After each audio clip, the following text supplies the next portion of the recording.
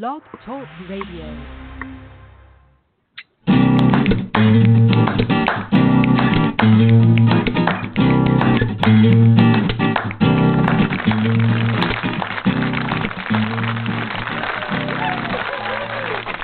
Welcome to Thursday night at the SpeakEasy Cafe. We would like to invite you to take the stage for the Sound of Ink Open Mic Poetry Night. Now, let's get started. I want your ink in our ears. Hello, everybody, and welcome to the SpeakEasy Cafe Open Mic Poetry Show, The Sound of Ink. It's going to be an amazing night tonight. It's been a pretty cool and amazing week, I have to tell you. We're going to talk about some things a little bit later on in the show, but it's been a really good week. That it's time to sit back and settle and share some time with you guys, and I am just thrilled that is now. I want to go over a couple of things real quick. First of all, this is a SpeakEasy Cafe Open Mic Poetry Show, and if you would like to call in tonight, I'm going to give you the number real quick before I start on all this other stuff. So the number is 646-595-3965. That's 646-595-3965. Okay, and that will get you on. Now, some announcements. We've got some our anniversary show. I want to remind and talk to you guys all about. Yes, I'm shuffling papers. Shh, you can't hear me. Our anniversary show is next week, and I'm really looking forward to that. It's been 13 years that we've been on the air together here, sharing poetry. And next week, I'm actually going to be sharing with you guys the story of how all this came to be. I talk about inspiration a lot and how everything starts out as a seed. Well, I'll tell the story of the seed that grew into you, into this community, into this collaboration of this place and time and moment, right now where we're at, how this all came to be, where it started, how it grew into this, and collaboration, each of you have become a new seed, collaborating where this is going to go and everything. So, yeah, I will totally unconfuse you all next week on that, but I will tell you the story of the conception of how we ended up growing into where we are right now. That's what I wanted to say. And, it's always such a mess before the show. I'm trying to take all these notes, and I dropped my pen. Yeah, no way I can pull that off gracefully. There we go. All right, I'm back, and I'm ready. Okay, so anyway, anniversary show next week. Going to be very excited. Want to remind you guys, if you have 13 years is a long time to be on the air, and if you have any stories that you want to share about your time here with us, about, read a poem, or, just talk a little bit about somebody who's inspired you, or, what the community's meant to you, or, giving to the community has meant, or receiving from the community has meant. It'd be really cool to hear some of those stories to share next week. And, 13 years, craziness. So, anyway, we'll tell the story how we came to be, all that good stuff. I want to let you know that if you are interested in putting together a writer's workshop with us, you can shoot me over a message on Facebook. Would probably be the easiest. If I'm not on your contacts list, you can find me under Nyla, Nyla Alisia, Alisia, and shoot me a message. Let me know what you want to put together. You can do anywhere from a half-hour to a 3-hour workshop, depending on how much time you need or anything there within. We can do these pre-recorded or as a live program, or a combination of both, depending on what your needs are. You can record these on your computer, edit them, and just send me over the MP3 file if you want to do it that way. I could start out the show with your MP3 file and then come on and do it live. Or we could do the whole thing live. You don't have to be a workshop provider. In order to do this, we all have something to teach and we all have something to learn from each other. So just come on and, talk about what you're passionate about, what we're all passionate about, and that's our craft of writing, poetry. And, it'll be awesome. The next thing I want to do is I want to thank our sponsors for sponsoring us for our 2019 year license, broadcasting license. I want to thank our sponsors real quick because really appreciate you guys keeping us on the air for the last year, helping to keep us on the air. And that is James One Sapien, Sean Gullickson, Rosalind Prentice, John Kays, Paula Sweet, Gary and Noreen Snyder, Mangus Khan, Ronald P. Bremner, Terry Galloway, Melvin Douglas Johnson, Uma Pochapalli, Christy Doherty, Julia Vargas, and Michael W. Enswit. Appreciate you guys all chipping in last year and helping towards our broadcasting fees. You're awesome. You're amazing. Next thing I want to do is at the beginning of every show, we always start and end the broadcast with some writing prompts and the such, the like. So that if you're ever sitting there some night and you can't think of anything to write about, all you have to do is just jump on and listen to the first 15 minutes of the show, and you'll have an idea and go off and running. So the first thing I want to give you this week for your prompts is your journal assignment. Now, all of you should have a spiral notebook or a journal or something that you write in with an ink pen. So you can drop it on the floor and let it roll around and use it. But write with pen and paper. I don't want this on the computer. I don't want you on a keyboard. I want you write differently when you write out by hand. And so that's the place I want you in when you do these, because they're just meant to be the true you writing, I guess. So anyway, we were talking about free writing for a long time, and I want to kind of move a little bit away from that and talk about, someone will say, I don't know what to write, and the key is to just write. It doesn't matter if you know what to write, just write. Write something small every day. The journal the key to writing is to just write. So the journal assignments that we're going to be doing, and these are meant just for your eyes. This isn't to show anyone. This is your private, secret place. These aren't great, so you can just write whatever you want. But what I'm going to give you is we're going to start focusing on ramblings. All right. So I'm going to give you something to ramble on about, and you just open your journal and you just take off with it and start rambling about that subject. Write for about 10 minutes and you're done for the day. But you should be writing every day. And let's just do some ramblings. These aren't meant to turn into be, you don't sit down to write a poem, and you're not sitting down to write a story. You're just sitting down to write with whatever falls out of your head. All right, so just ramble, just follow wherever it takes you. And these are a lot of fun to do. So the one that I'm going to give you for this week, as we start off on our rambling ramblings, is I want you to write about a secret area of expertise that you have, or something that you're really good at, something most of your friends and acquaintances don't necessarily know about you, something they would be surprised to learn that you knew tons about, or learned that you could do. And this one's kind of brought this one up because I've spent the last week doing my canning for the year. And I made apple, walnut, maple jam and cranberry apple orange jam and all kinds of stuff. I just had a blast. And a girlfriend stopped by that has known me for almost 15 years. And it blew her mind walking into Betty Crocker's kitchen because she knows I burn everything. We've all seen the pictures of me cooking.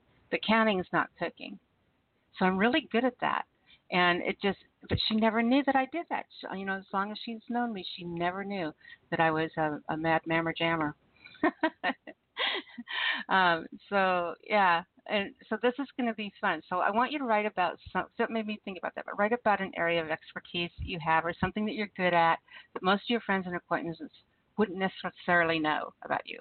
And if there's not really anything, There always is, though. There's always that speak that, yeah, there we know. Okay, but if you're going to say there's not something, um, secret area of expertise that you have or whatever, make something up. So something that you do or something that you know about, a special talent you have, make it up. I'm really secretly a star hanger. Whatever it is that you want to do, that your secret, and just make something up and have fun with it, or twist it around. And this is what I do this a lot naturally, but you could twist it around and people watch. I love people watching. All right.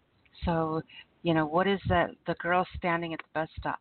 What is her What is she secretly an expertise in? What is her secret talent? What do they do that would surprise us all if we really knew about that girl at the bus stop? The lady in the lunch line, the male person walking down the street. So we look at these people and we try to figure it out, and we just write about that, have fun. Lady at the coffee shop. When you pick up your journal, just write that down. Lady in a coffee shop, blah blah blah blah blah. Secretly is, or secretly does, or secretly knows. And the reason that the reason that this type of rambling, this type of writing is so important is it takes you looking below the obvious. It kind of turns things inside out and backwards to find unique perspectives, unique ways of looking at something. Don't write about what the reader can see with their own eyes or imagine on their own. Write something that's going to surprise them, that's going to catch them off guard. As writers, I think that we should all strive to do this in our writing. I mean, that's why these exercises are so important. I don't know if you guys do these or not, but if you should. But if not, you should at least find something to do, some kind of a way to push yourself out of your own boundaries and be able to, think beyond the obvious, right? That's something that they can't see with their own eyes. I think we should all strive to be that type of writer. So that's it for that secret area of expertise you or something you'd like to have or somebody at the lunch line has. Take it off and just have fun playing with that one this week. Then your writing exercise. Your writing exercise is kind of something that's going to push you out of your comfort zone. It's going to make you look at things differently, really challenge yourself. And these are absolutely not. This is when you're this is America with her skirt up. This is you in the gym all sweaty. You're not trying to look good. You're that's what these exercises are. That's why you should approach them with that mindset. That it's you in this 2,000-pound barbell of an idea. And how far can you push it? How hard can you work it? All right. So that's the way these exercises should be. So I'm really going to start we're going to change up on those just a little bit and start doing some more technical stuff, because the technical stuff, as modern writers, we don't always think or do technical writing as a norm for most of us. So I really want to kind of look at some of those things that are going to make us push and think in that direction.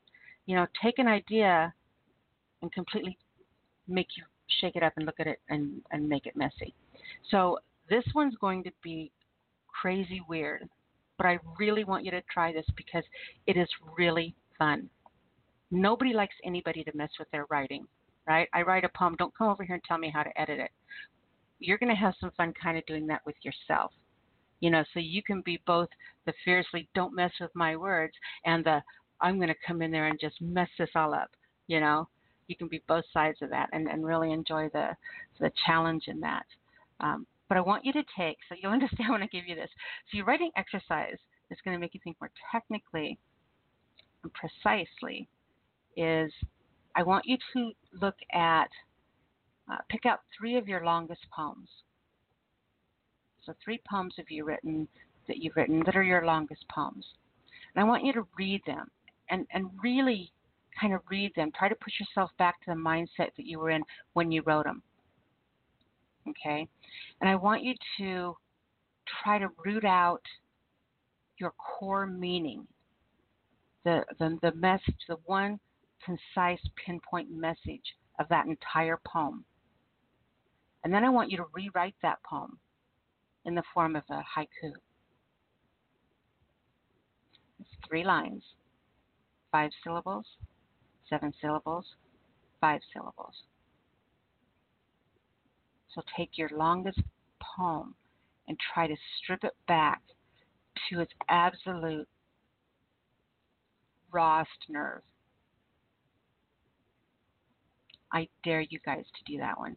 You guys will have so much fun, and you will not believe the whole experience of looking at something that way.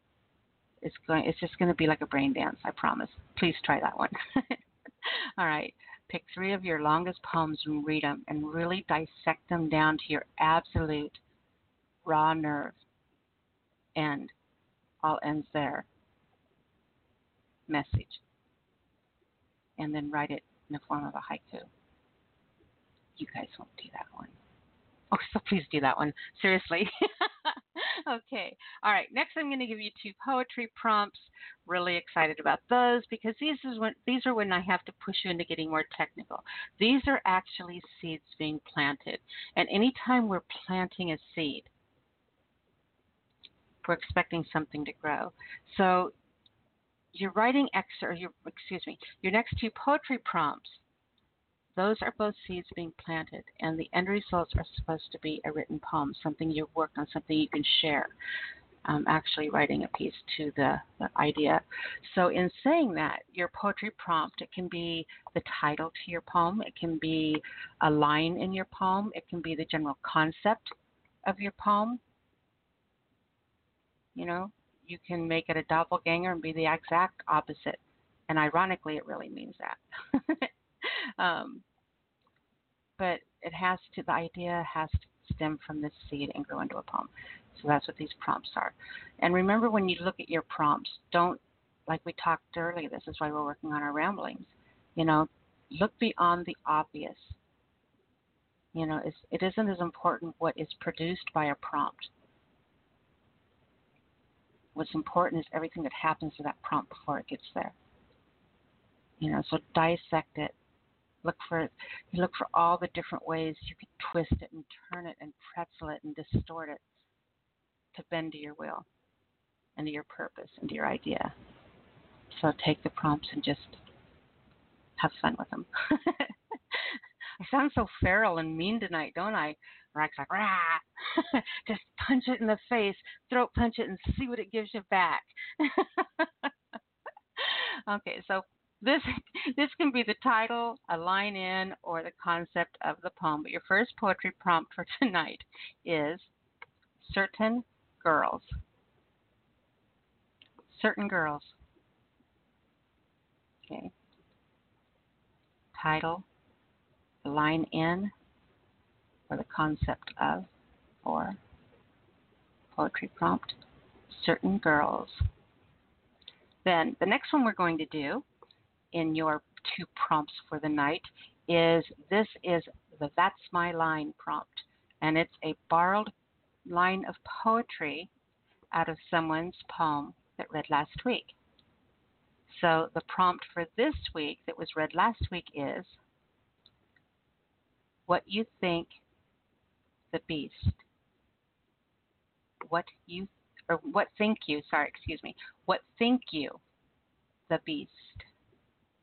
think you the beast? So the title of, a line in, the concept of, what think you the beast?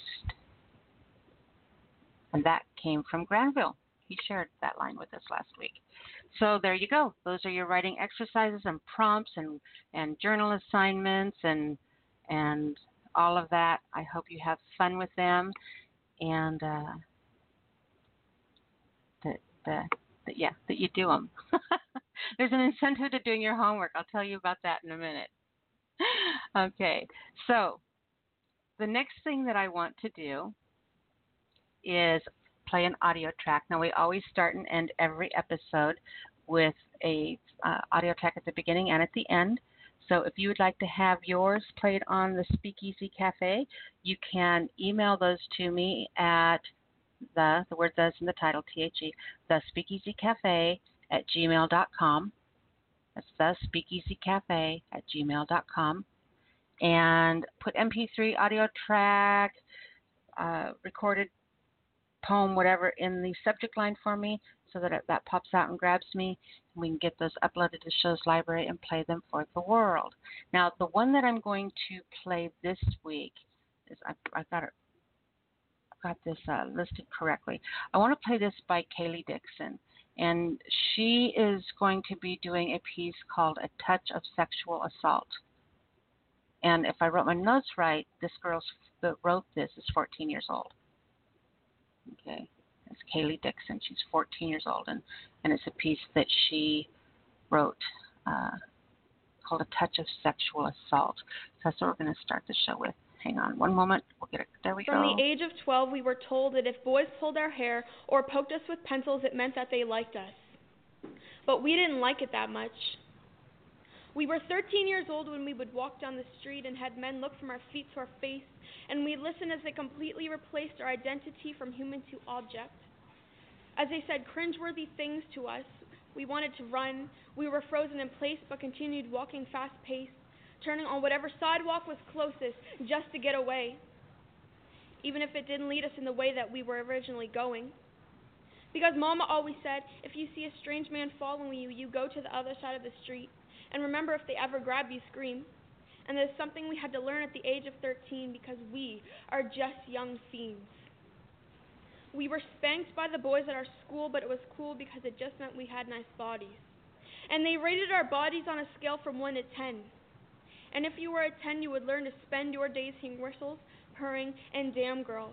Because if you were a damn girl, then that meant you weren't a damn girl at all. You were just a toy labeled do whatever you want to me, even though I don't agree. And we had to watch what we wore because if too much shoulder was showing, we had to change our clothing because it distracted the boys from their learning. So the only thing that we were learning were tips and tricks to tie up our shirt so that it didn't hang too low, because that would show the guys that we wanted. Because wearing shorts and tank tops meant that we were flaunting it. So when we were 16, we screamed because the men that followed us on the sidewalks finally caught up to us. We quietly said, please don't touch us there. We know we're asking for it by wearing these heels, but we just feel so uncomfortable, so stop. But that meant go. We said no, but that meant yes, so they grabbed us and unzipped our dress. They threw us down where our dignity sank lower than the ground. They hovered over us and we pleaded for them to stop. They got on top, and you don't need to know the rest because we're some of the 68% of victims that will never tell a soul, so we'll just grab our dresses and go home, take a few showers, and try to get some sleep.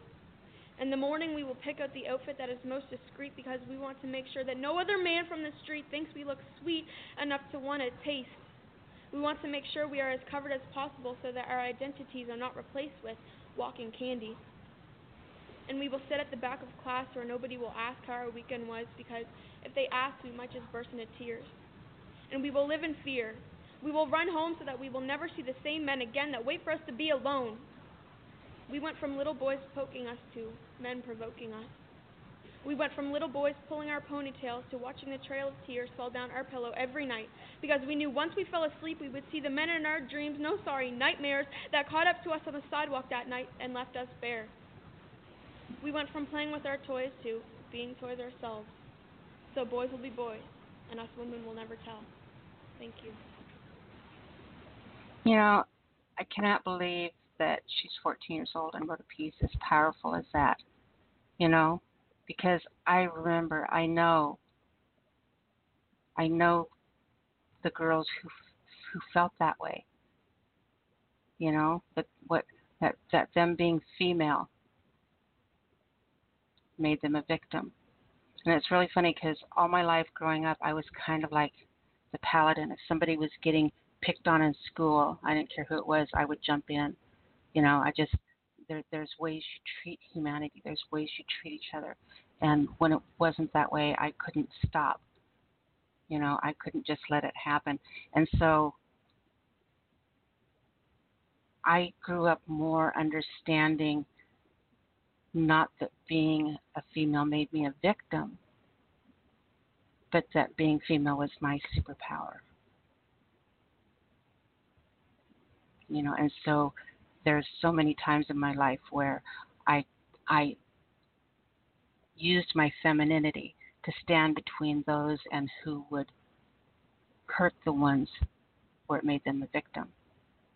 Maybe that's something I should write about sometime or try to explain it a little better. But I hear her read that,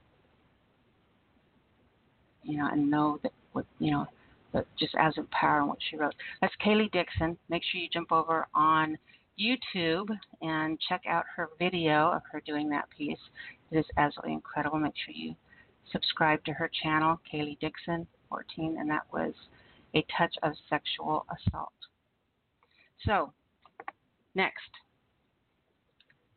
I want to give you the number again.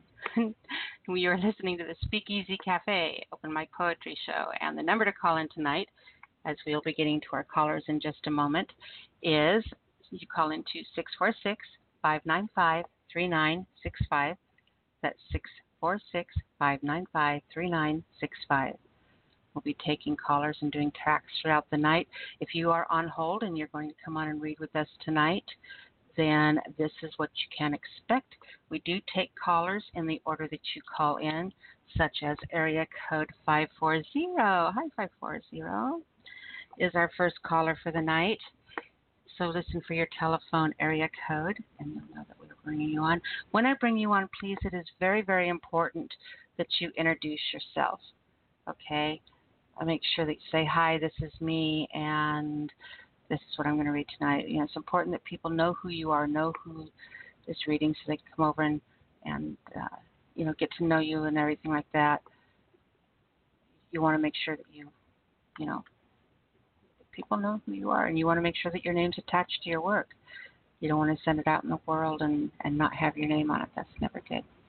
So, make sure, please, you introduce yourself when you first come on.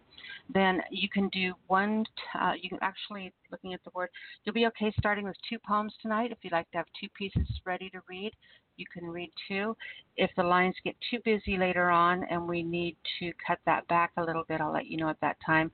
Otherwise, you're good to read 2. Now, I mentioned doing your homework is important because the exception to the 1 poem rule, say the lines got really super busy, and we had 100 people waiting online to call and read. They've called in and waiting to read, all right? And we're only doing 1 poem each. But you brought your homework with you, or you brought your writing prompt with you, or you brought something that was inspired by it with you to read on the show. Then you get to do your homework piece. You get to share that with us. And then you get to read your regular poem. So you can read 2 poems. So if you bring your homework, you get to read your homework and a poem, even when we're doing just 1 call or 1 poem. So, some incentive there. So I'm blackmailing you into doing your homework. Oh, I'm a good teacher. Okay, so anyway, make sure you introduce yourself. Do 2 poems right now. You can do 2, and then make sure that you give out, when you're done reading, make sure you give out your URL. It's real important that people know how to come find you, know how to, if you inspire them and they want to read more of your work or reach out to you, or they, it's really important to build that writer's network for yourself. That you build that community around yourself of people who connect that way. So it's really important. Make sure you let people know how to find you. And then please remember tonight that we have a mature rating. That means you really are bound to hear just about anything on here. You guys are nuts. So, just expect anything, and that's what you'll probably get. With the exception of hardcore erotica, no adult porno poems. No bumping body parts, tab A into slot B. Don't get too graphic. Other than that, you're good to go. Just about anything. I'm going to give our first 3 callers before we get started so you know where you are in the lineup and you can be ready. And remember, right now we are doing 2 poems. So we have our first caller, which is from area code 540. Then we have area code 989 and then 903. Okay. So listen for your telephone area code. We'll get into your first three in just a moment. Let's go ahead and grab our first caller. Once again, from 540. 540, you're on the air. Hey, this is Philip Church down in Virginia. I knew it was you, Philip. Yeah, I got to be first again. So how are you doing? What's going on down there? Very cold. We're supposed to kind of start moderating tomorrow, but we saw wind chills here just a couple of nights ago that was right at or below zero, which is kind of unbelievable because about, 3 weeks before that, we saw temperatures in the 90s. You guys still get a lot of humidity there in the air, don't you? Oh, yeah, it's always So you guys, when it gets really cold like that, you guys get that hoar frost on the plants and everything that goes sideways. It looks like fuzzy porcupines. You know what I'm talking about, right? I know exactly what you're talking about, yeah. There's so much moisture in here. Yes. It's some real naughty frost down there, people. How funny. Yeah. But that's gorgeous stuff. That's really magical. That's like the world overnight turns into a fairyland. You know, it really, I didn't appreciate it growing up. I probably, which I'm not sure what kid would, you know, but, you know, in my adult years. I was that kid.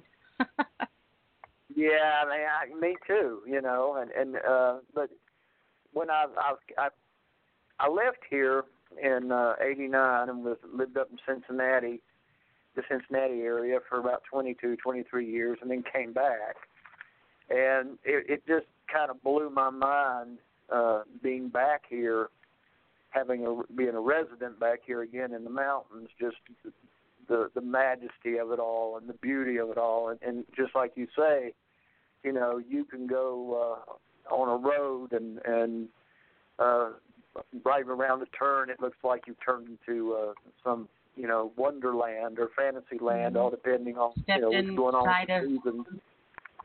Inside of a Shakespeare play.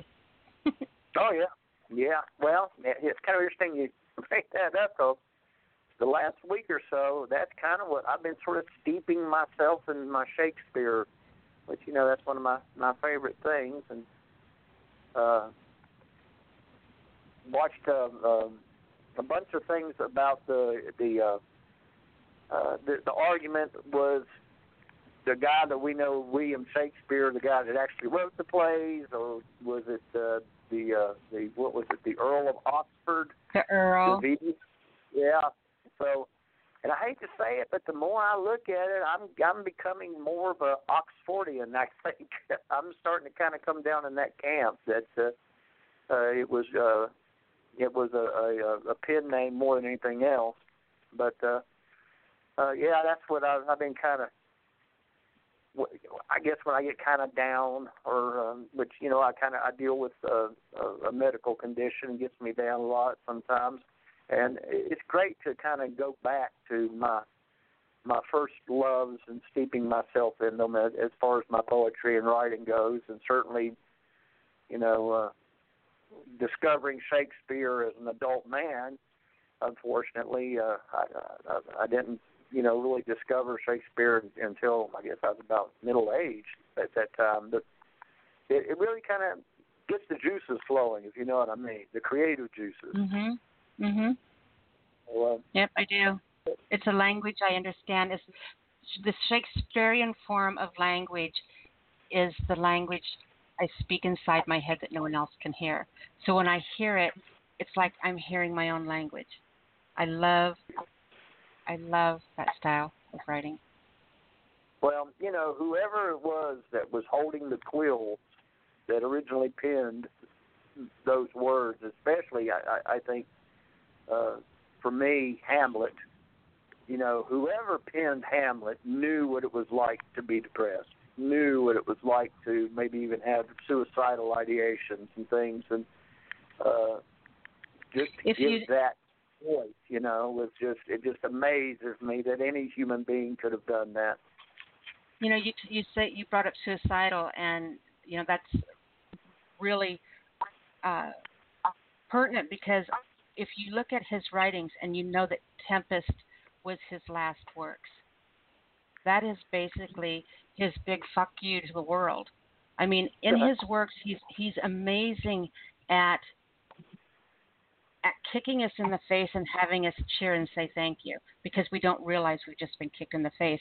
His writing, when you dissect it, is all laughing at us, telling us how ridiculous we are in the things that we do and our rituals and our rules and our blah, blah. I mean, our humanity. I mean, he just kicks humanity in the teeth throughout everything that he writes.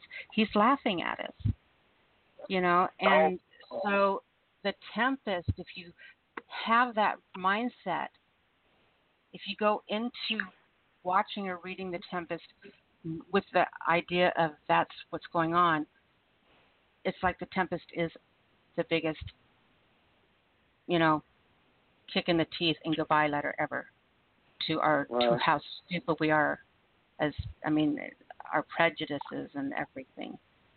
Well, he kind of lays it out, for me. We talked about we were the poor players. We fret and strut our hour upon the stage, but we're really sound and fury, signifying nothing, which that's kind of I don't know, maybe not the best way to have it's not a positive attitude to have oneself, that's for sure, but I think that we should have that humility within us, that we can say, I've done a lot of things in my life. I've done a lot of different things to a lot of different people, and I've had my time, and I wanted to make sure that my time would be more than sound and fury, signifying nothing. I used to make tombstones for a living, as you know, when I was a kid, and sandblast them. It takes about 3 minutes. That's all you end up leaving behind is this big rock that somebody took all 3 minutes to inscribe your important information. And I got one of my poems is called Stones, and the moral of it at the very end, the last line says, "Leave more than a stone." And that's what I try to do with my writing and my poetry. That's my that's my legacy and all. And speaking of which, I guess I ought to get on with it. Now, I'm going to, you may not know it. I don't know if I've ever brought it up. And I've only read a couple on here, but some of the things that I write most are Christian poems or religious poems. And I actually did a little book called Vespers that had some of my religious poems in it. So if it's okay, the two I've got are kind of religious, but I'm going to go ahead and do them. So if it's offensive to anybody, I won't mean it to be. So the first one, it's a poem in 2 octave stanzas, which basically is just 2 stanzas of 8 lines of verse each, and it's called A Morning Prayer. Father in heaven, today's a new day, and before I begin it, it's the day you've made, so I will rejoice, being glad in it. Thanks for bringing me to this day, and how you treat me with all the blessings you've given on this day that greet me. The blessings I embrace and the ones I know nothing about. All you allow while denying me what I'm better off without. As the dark night's dew vanishes with the sun's adorning, so it is with my sin, for your mercy is fresh every morning. Lord, please help and strengthen me as I go through this day to be more the person you'd have me be in all I do and say, putting the new creature on, choosing your will over mine, bearing fruit pleasing to you as a branch of your true vine. Help me be renewed in my mind when all's said and done, so that I will be more conformed to the image of your Son. And please meet my needs and wants according to your will today, as I treat others as you'd have me do. In Jesus' name I pray. That's the end of the poem. That was beautiful. Oh, well, thank you. That was beautiful. Well, this last one is kind of funny because you know what chapbooks are. Mm-hmm. And when I first found out what they were, I actually made a homemade chapbook using construction paper. I actually did this and made 24 of them, printed 24 of them out. And this was the last poem in those, and it's kind of a bit of a signature poem of mine, and it's titled "The Poet," and it's one octave stanza, so it's just one stanza of 8 lines. And but here it goes: The Poet. My life was rough as a cob. Each day was a battle. Then I heard the warning, just like a snake's rattle. Now the war's all over, and I've got sweet victory. I finally met the enemy, and the enemy was me. Now, all of our days are like a story written above, recorded in the book of life, verse inscribed with love. God is the author of our faith, so we just have to show it. Our lives can be just like a poem if we let Him be the poet. Him poet. Absolutely love it. Oh, Just such a fan of yours, son. Oh, well, thank you.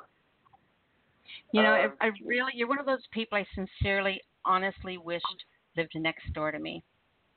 And I would give anything in the world to be able to come over and sit with you and your girl on the front porch watching fireflies and discuss Shakespeare. I mean, there's so many things that, well, just what we were talking about sparked alive and all these ideas, and it's like, I want to talk to you about them, but I can't because we have to read poetry. But I would just love to sit there and talk to you about the theories in that. But I want to give you this. I want you to watch The Tempest. I want you to think about Shakespeare putting himself, Caliban. In this piece, Caliban is Shakespeare. Okay. Okay. And I'll let you make your own conclusions from there. I won't take you down my thought. But Shakespeare's 2 characters in that play. There's the public him, and there's who he is really inside his head. You know? And so you talked about the suicide letter where he goes back, you know, where he goes back into the, I can't tell you that part of my theory. But there's parts in there where him and the other character in the play that you have to figure out who it is go back and forth on their ideas, pushing each other. And I think when Caliban does his soliloquy, where he says, "Be not afeard, the isle is full of noises, sounds, and sweet airs that give delight and hurt not," that whole soliloquy that he reads there is him describing what it's like inside his head and his world. Yeah, that's, that's this. I know, right? So much of our culture, Western civilization, has come forth. I mean, there has been no equal to Shakespeare, and the way that he can express, I don't know what you would call it, the human condition. Mm-hmm, and exactly. Explore what it is to be human in all these different aspects, from the villainous to the idiot to the the regal and the heroic, and he has no equal. And those words, they are just golden, So I have found that I am a much better poet for reading Shakespeare certainly, I my love for sonnets. As you know, I taught that workshop on sonnets. That was, Shakespeare wrote 154 sonnets, and there's a mystery to this day that the dark lady that he mentions in those sonnets, who she was, and all. But that if you want to write sonnets, read some of Shakespeare's 154 sonnets, and that's like the master class in sonnet writing. They're all in iambic pentameter. It's also the master class in doing spoken word. Yeah, it really is. And taking yourself from the difference of being someone who reads a poem to someone who is a performance artist. Right. If you study Shakespeare and understand that, there's not a better tool in the world, I think, than that to teach someone who reads poem to be a spoken word artist. There, okay. Can you guys tell that I'm a Shakespeare nerd? I so am. I can't even tell you. I can't even start to tell you. Philip, you were amazing tonight, hon. Well, thank you. And put the coffee on, because I'm coming over to see you and the missus sometime, and we're going to sit on the porch and talk about Shakespeare.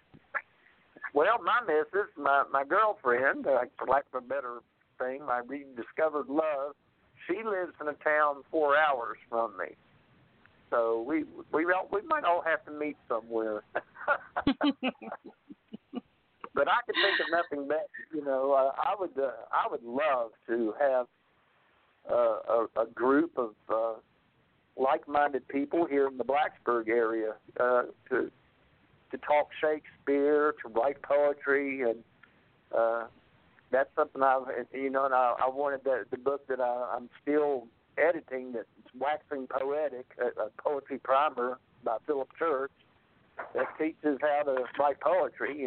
That would be the textbook I would use for it. So that's still something I'm hoping to do in the future. But I cannot think of what a terrible life I would be living now and would have been living since 2012 had not I been blessed with poetry. And it happened that quick. One day I had never written a poem in my life. I didn't know how to write a poem. And the next day I was writing poetry, and some of it I was actually doing it in iambic pentameter, didn't even realize it. And it just has never stopped. It's like a dam burst open, and it's just never stopped. So what I'd like to do is plug my poetry book, and you can find these by their titles on Amazon. I'm going to give you two of them, you guys, if you're interested. First are my collected works, and the title of the book is Poet, Prophet, Outlaw, Sage, the collected works of Philip Church, Poet, Prophet, Outlaw, Sage, and the other one is entitled In Search of an Eternal Buzz. Awesomeness. Quite different, but either one of those would do. So In Search of an Eternal Buzz, or you can get the whole collected works, Poet, Prophet, Outlaw, Sage. And, of course, on Amazon. You can probably find it anymore. I've realized that my books are showing up on Barnes & Nobles and everywhere else, so you could probably find me through those, too. Yeah, I need to sell some books, y'all, so my cats need shoes, and the sun's in my eyes, my shoes are too big, and all those other reasons why. No applause, just throw money. Just throw money. So, with that, I shall bid adieu, just as Hamlet's ghostly father, and hopefully to see you next week on the anniversary show. I know. I'm so excited about the anniversary show. Remember to write a poem for the community. No, I will. I'll come up with something special. I'll shamelessly push you all. I don't care. All right, Philip. Love you so much, sweetheart, and I look forward to talking to you next week, baby. All right, I love you too. Love all you at the SpeakEasy Cafe. All right, and we'll talk to you next week. All right, bye. Okay. Our next caller is going to come from area code 9. It's 989. So that's 989. Are you with me? I am with you. This is George Wiley. Hey, George. How are you, sweetheart? Pretty good. I wasn't feeling so good last week at this time, but all it was I don't know what it was. It's just, just didn't feel good. And I'm back to full strength, I think, mentally. Maybe as long as I can still remember my name and where the coffee cup is, I'm alive. Hard to follow Philip because, I've never met him, but in both of these phone-in shows that are popular, I've heard him many times, seen his stuff online and a lot of poetry and all the rest. So he's one of my heroes, and I don't know how you follow him with a rookie like me.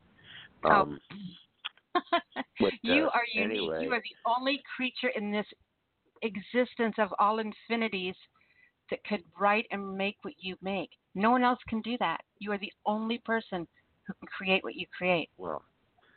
So I think that you are standalone strong, baby. even if it's junk, huh? You know what? No. I understand, and I don't. I've wanted a question before I start reading. Just a quick one. You're talking about coming up on your anniversary show and all those years and all that, and it occurred to me earlier. I'm wondering when just before the clock strikes the hour and you pick up, start talking to all of us. Do you still get butterflies? It's funny you asked that. I was just talking about that with a friend of mine the other day. I actually have a horrific fear of speaking in front of people, which is really funny because I've worked in radio since I was 19 years old. But even though it's on the radio and I'm not in front of anybody, I still know you're all there. And so yes, I have so much anxiety right before the show starts. And so, I've said this before, if you listen to a show from 5 years ago, from 7 years ago, from 10 years ago, the beginning of the show is exactly the same. I always do it the same because if I can go live on the air and get through that first 5 minutes, then that's my break point and I can exhale and then I'm fine for the rest of the show. I mean, I'm fine sitting here now. There's nothing, but it's that initial, so yeah. Well, I guess if you didn't get some butterflies and some anticipation, then you probably would lose some of the edge you have. But by that I mean you want that sort of pent up energy, even if it's disguised as fear or but if once you get blasé about it, you probably lose your edge, right? I think that there is a blandness. There can be blandness in too much confidence, I guess is what you're saying. Yeah. Mm-hmm. Yeah, it's got to be exciting. You got to keep some excitement in it, and I know So tune in every week when I make a fool out of myself, you guys, because we have fun here. We got to have something to laugh about. Yeah, nothing like watching the host fall apart. Yeah, really, right? It really can be fun. Or get lost. I'm sitting there talking to you about something so profound and amazing, and then I have no idea what I was saying. It just goes, oh, squirrel, oh, butterfly, oh, shiny object, what was that and it's gone. Okay, well, the two I'm going to read tonight are quite different, and they're not nearly as hopeful as Philip's stuff is, but one is about current events, if you will, or current people in the news. It's called Without a Whiff of Empathy.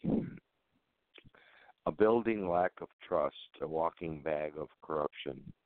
Daily lies are a must, deep lack of education, a compulsive large obsession and growing paranoia, pervasive tunnel vision, the smell of megalomania, empty, insulting blindness, rampant narcissism, a startling lack of confident kindness, all the signs of fascism, fully spoiled with self-awareness, without a whiff of empathy, bereft of any forgiveness, endless crying for sympathy, getting to the top with money, worshiping himself, demanding all blind loyalty, respecting only wealth, breaks all the leadership rules, thinks the world is looking to him, but it's fuel for a ship of fools.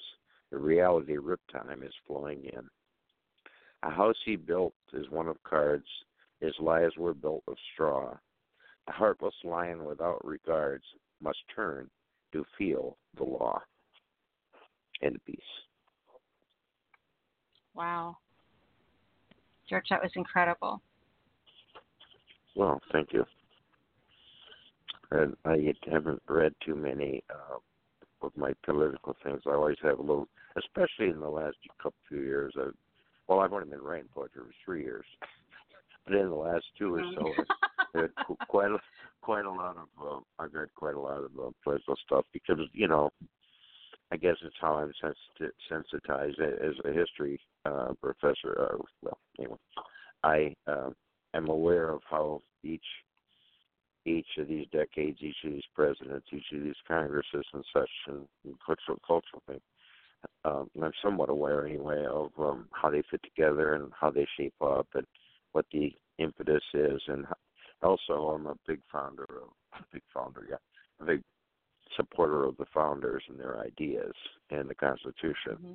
And when I see what I found, and I promise to get done talking about politics very quickly here, but when I see what I think is more than just party politics, it has to do with democracy, then I start to get all riled up, and I have been for a couple of years.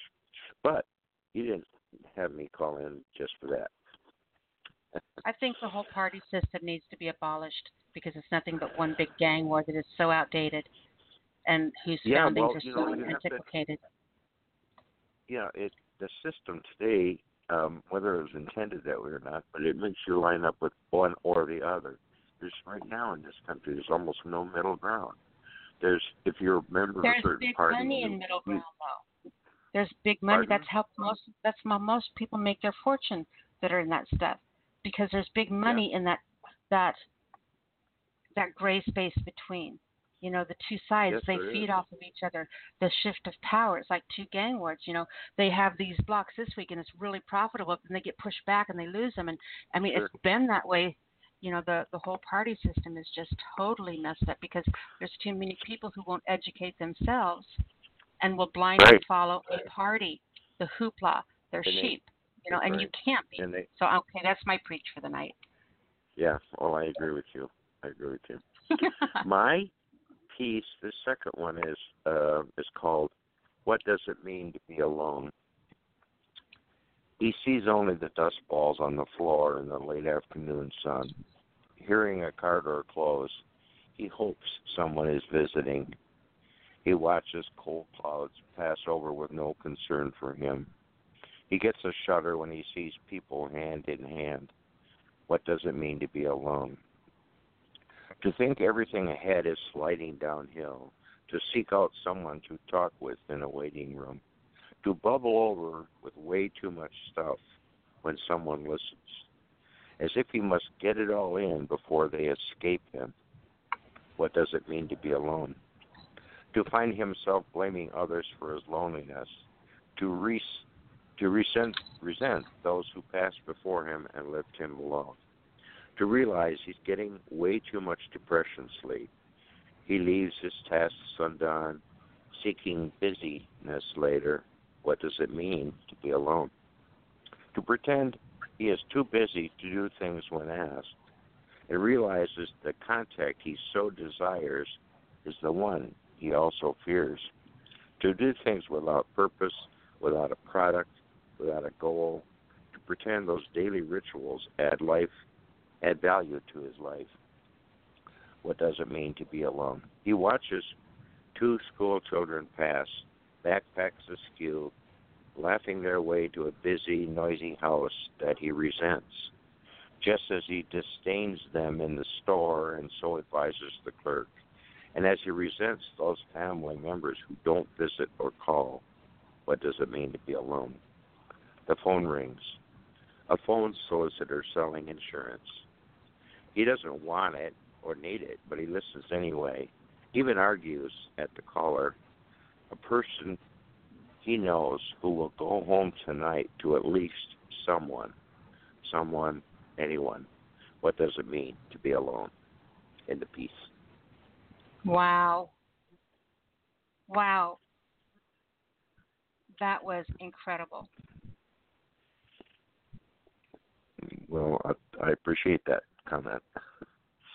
I was going to make it. You said something in there about the phone solicitor, and when you said that, it made me laugh because any time I would get a phone solicitor, I couldn't just sit there and say I'm not interested and hang up. I had to mess with them, right?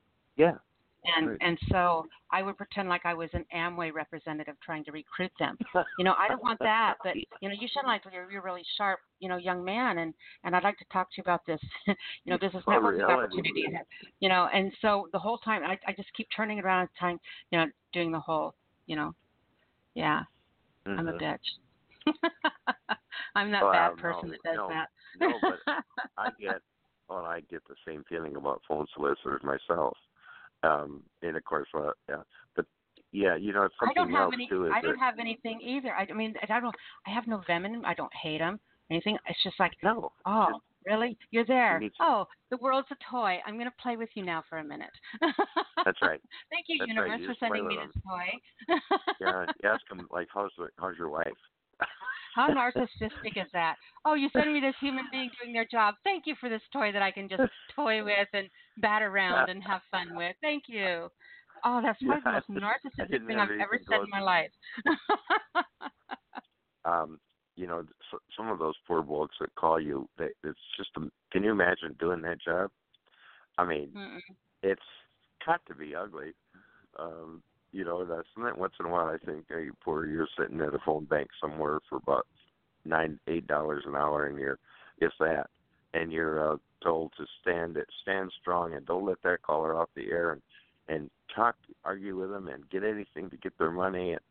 And I knew a young man who told me for a while he was working a phone bank in behind some dingy store in a strip mall in the back room where they had table after table and new hirees every night because they couldn't keep anybody, And I don't want to put down people who do phoning.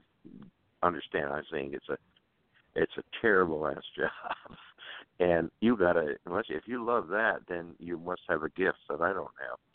But I couldn't do that, and I couldn't force myself on people anyway. That's just not my nature. And to go ahead and keep your foot in the door, so to speak. I'd be saying, boss, after the first night, I'd say, well, it was fun, but that's my last night, too. First and last night. Anyway, so I don't want to get on. That's a comment I planned on making during but then you drop that ending line, that ending, that close of the poem on me right after that, and it was just like, it was a hammer. It just totally, it's like, shook me. It's like, wow, what? That was incredible. Read that last stanza again for me, would you? Pardon? Read the last couple lines. Read the last couple lines for me. Yeah, it says, the phone rings. A phone solicitor selling insurance. He doesn't want it or need it, but he listens anyway. Even argues at the caller. A person he knows will go home tonight to at least someone, anyone. What does it mean to be alone? Yeah, his envy, of course, is that the guy has something to go home to, probably, and he doesn't. This character in this poem doesn't. So there's a lot. I was going to comment, and I know I'm way over on my time, but I spent a lot of time in the hospital and doctor waiting rooms when I just had a bunch of illnesses, and I'm sort of a habitual. I'm in waiting rooms twice a week, at least. And at first I got bubbly and talked to everybody, and then I figured out. I don't know what I figured out, but I sort of reversed it, and I've noticed that most of the older men and women, not all of them, but most of the older men and women, and I'm one of them, are looking around for something to talk about, think about, and express. And what's even a little bit more, that's fine, and they may, thrive on that. I'm never rude to them, but sometimes I see one coming and I'm thinking, oh. But the thing is, and they don't really. This is the Shakespeare in me here. They don't really want to hear what the other person's life is like. They want to talk about their life, and it's an indictment, I suppose, for everybody my age. But they, how are you means how long before I can tell you about how bad I am, and. And that probably sounds too cynical because I really do care about people, but I see that out there, and maybe it's the social observer in me that makes me write poetry too. But I don't know if you know what I'm talking about. I have friends who are really rude to older people who want to bring up a conversation in, let's say, a dentist's waiting room, and I think that's not. Don't get in my bubble. Well, you know why? You know why we get offended is because, our keyboards don't talk back to us unless they want them to. We don't have to jump, to attention when, we can just sit there and we control it. We're in such control when we're at the computer. But here's somebody randomly interfaces with us and we can't push a button and make it stop. What? Yeah. Well, it's really weird is since we all dove into our cell phones for every place we go, now permanently and deeply embedded into our cell phones everywhere. It has given the people who don't want to talk an excuse to look away. I mean, we used to stare. Well, I used to bring a book, of course. That's my favorite thing. But you used to stare at a book or a magazine, or we'd actually look up and look around and see what's going on, and that would cause someone to say, "Oh, yeah." The beginning is the beginning of the end, Well, hey, I really ranted on, and I didn't mean to, but I enjoyed this, and I will. I read both of them, so I will move aside and let somebody else go. Tell everyone how they can find you, hon. Oh yes, I just published a book called "Why Did I Remain in the Garden." It's by George Wiley. It's on Amazon. Why Did I Remain in the Garden? The poetry book. I'm on allpoetry.com a little. I'm on a couple, 3 Facebook poetry pages, and I'm in a couple of anthologies, and that's about it. You need to tell me how I can pay you for copies of your books, and I can have you autograph them for me and send those to me. But you know what happened is you tried to give me your address, and for some reason it wouldn't take. But now I've changed it so you can, if you go on to Facebook to me, you can message me, private message me with your address, and I'll mail you a copy out there. Okay. So if you want, if you have a PayPal account or something like that, just put that email in there for me so I can send you the money for it. Okay. I may or may not ask you for the money. Oh, come on, and Christmas is coming up. That's right. Okay. Yeah. All right, Thank sweetheart. you. Great job tonight. Thank you, George. All right. Okay. Bye. Bye-bye, hon. Awesomeness. Shakespeare kind of seems to be the theme of the night. Our next caller comes from area code. If you guys are influenced at all, if you have any Shakespeare stories, let's go ahead and throw them out there tonight. You want to throw whatever. Anyway, 903. 903, you are on the air. Hello, Nyla. How are you doing? Hey, how are you, my darling? Please take all phones on silent. and extinguish all flammable objects. Yeah. Okay, we're good. He's a telemarketer. I so could have Amwayed him on the air. Why did I do that? Why did I hang up? Okay, I'm done. Hi. Hi, Eric. Hi, Eric. This is Eric Shellman. How you doing? I'm doing great, honey. How are you? I'm doing good. You sound good. It's another day. It's kind of been cold and hot here. It's kind of cold and wet right now. Nobody and likes usually that. It's hot. Well, I got 2 pieces, and since it was Veterans Day yesterday, or not yesterday, my bad. It was Veterans Day Monday. I wrote a poem about that, and my other poem is kind of about Veterans Day too. So, you ready? I am. All right. United States of America's Veterans Day. Sing of them and to them. Commemorate them. Give praise unto them. Offer gratitude to them by shaking their hands and thanking them for their service for our country. Put the American flag, the POW, and each military branch's flags at half-mast on a flagpole. Write down their stories and share them with others in speeches, poetry, and prose. Read their experiences during the war and their own poetry and prose to get a better understanding exactly what they went through. Allow active duty and reservist military service men and women and veterans to eat for free at certain restaurants on Veterans Day. Have military discounts to show them appreciation for their services. Offer aid to the veterans that want to commit suicide every day. Offer aid to all the homeless veterans as well. Realize that shell shock and post-traumatic stress disorder are both real things to most every veteran, but they are trying to learn to cope and not mope about it.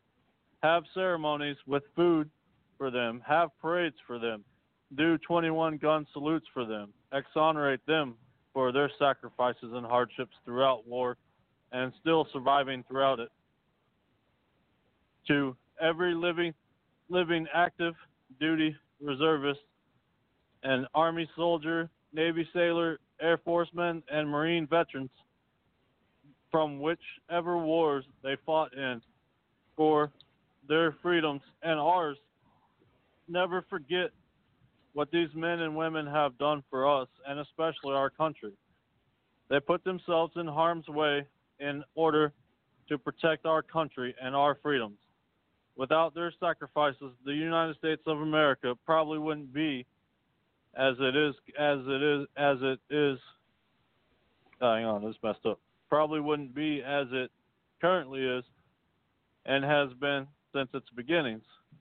As a United States of America's Navy veteran, I definitely feel and care for the welfare of all active duty, reservist, military service members, and veterans that are all suffering and that aren't receiving what they were promised in their contracts when they signed up to join the military. That's in peace. That is awesome. I was trying to, I don't know if you were here and heard the exercises and stuff I gave at the beginning of the show, but one of them was to read one of your long poems, find the core meaning, and then rewrite that long poem into a haiku. 3 lines, 5 syllables, 7 syllables, 5 syllables. So to take that long poem and do a rewrite and make it that concise, so it really makes you into a haiku. Yeah. So if you took that whole thing, that whole concept, and so I'm sitting there when I was listening to you do that, because you're really good at these descriptive poems. I was thinking, how would I turn this into a haiku?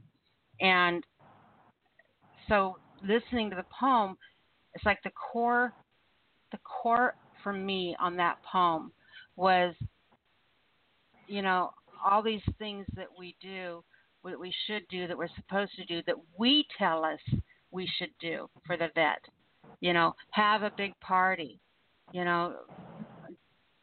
do this, do that. These are all things that we tell ourselves that we should do for the vet. But what the vet really wants is just for us to stop looking through him. Right. Precisely. To see him, to not pretend like he's not there. Yeah, right. And that, that to me is like the core. I would write a haiku about that. About don't do the things that you think that I should do, or that don't do things you think you should do to make me feel important. Do what I need to do, right, in order to feel important. Yeah, I definitely will do that. To see me. Right. Are you going to read two tonight, my darling? Yes. That's cool. Mhm. All right. The second one is called War Is, and it's another war poem, of course. All right. You ready? I am. Okay. War is. War is unkind to servicemen, women, animals, flora, fauna, nature's terrains, seas, atmospheres, and everything else. War is unjust and unethical to everyone. War is the slaughtering of innocent, young and old men and women of both sides, which are fighting for their leader's version of freedom, or simply protecting themselves from their so-called enemies. War is fought on both domestic and foreign lands. War is authorized and legalized mass murder of both sides. War is an inedible necessary evil in order to be free. War is beyond expensive, monetarily, mentally, physically, psychologically, death stats, and casualty stats, sorry, I messed up, versus survival stats. War is heartbreaking, heart-wrecking, and heart-wrenching to the servicemen, to the parents, lovers, wives, husbands, and children of servicemen on both sides. War is caused by several different variables, usually for economic and territorial gain, religion, nationalism, revenge, civil war, revolutionary, being defensive, ethnic cleansing, and other ideological mass killings, globalism, world domination, and so many others. War is fought by young and old, men and women, as either draftees or volunteers. War is ugly. War is horrific. War is traumatic. War is dramatic. War is psychologically scarring. War is terrifying. War is... Oh, hang on. My phone just... Hang on a second. Okay. War is brutal. War is common. War is unpopular. War is propagated. War is hated. War is detrimental. War is immoral. War is sometimes manufactured. War is unpreventable. War is fighting for your and their commander-in-chief's ideologies, whether you like it or not. War is glorified. War is sometimes created by opposing forces in order to gain something from one another. War is everything I mentioned above and so much more. War is not a favorite of mine. However, as a United States Navy veteran and having lots of veterans in my family as well, there is no harm in honoring and respecting the young and old men and women who died in war for us, and those that didn't die in battle but still served in the military for all of us. That's in peace. That was phenomenal, my darling. Two great reads thank you tonight. so much. Thank you so much, and thanks for having me. I'm gonna try to be here for the you're having the anniversary celebration for your reunion, right? Yeah, 13-year anniversary. All right, and I missed it last year. I'm sorry. And I actually wrote something too, so I'll have to pull it up. I got it written down on pen and paper. I know, That'd be how awesome. you are with the pen and paper. So. I am. If you're going to write something daring, you have to dare a paper cut. That's all there is to it. Oh yeah, you got to have some pain and suffering. I mean, nobody wants to write a poem saying, "Oh, I wrote a poem and I broke my nail." No. It's like I wrote this poem and I got this great 7-stitch paper cut. That's right. Yeah. Or I wrote this poem and got carpal tunnel, and now I can't use my arms, and so I use some auto type. Like they have where you can actually. Well, they have it on phones and computers too, but you could get carpal tunnel from typing and typing on typewriter too. But just imagine getting, imagine not having your hands anymore, and then you'd have to figure out how to write or have someone write for you.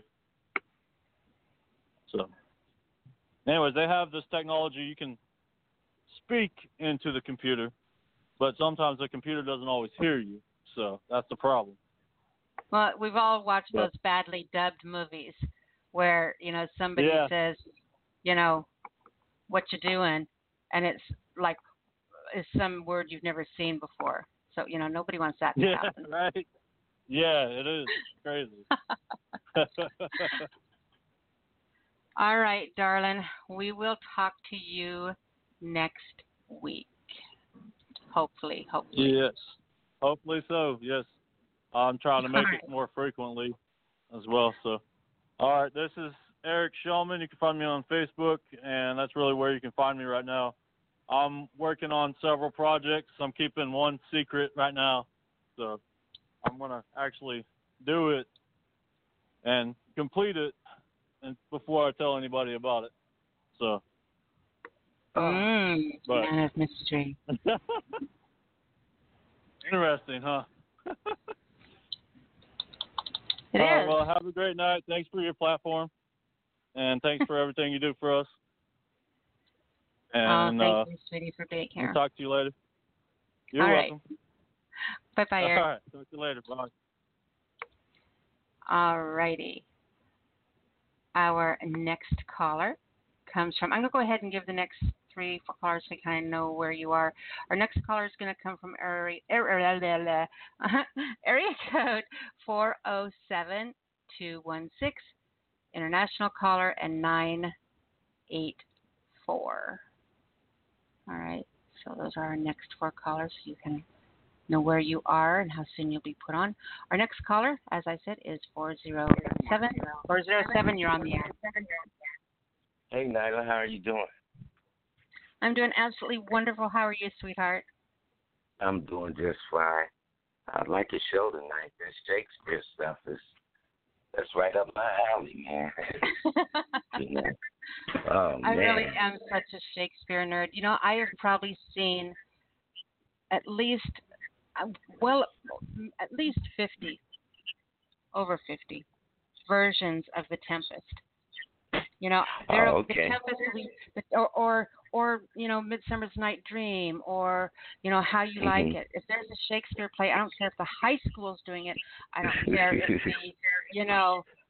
I don't care who's putting on it. If it's at the college, if it's just one of the theaters, if it's within driving distance a day, I'll go see them over and over and over again.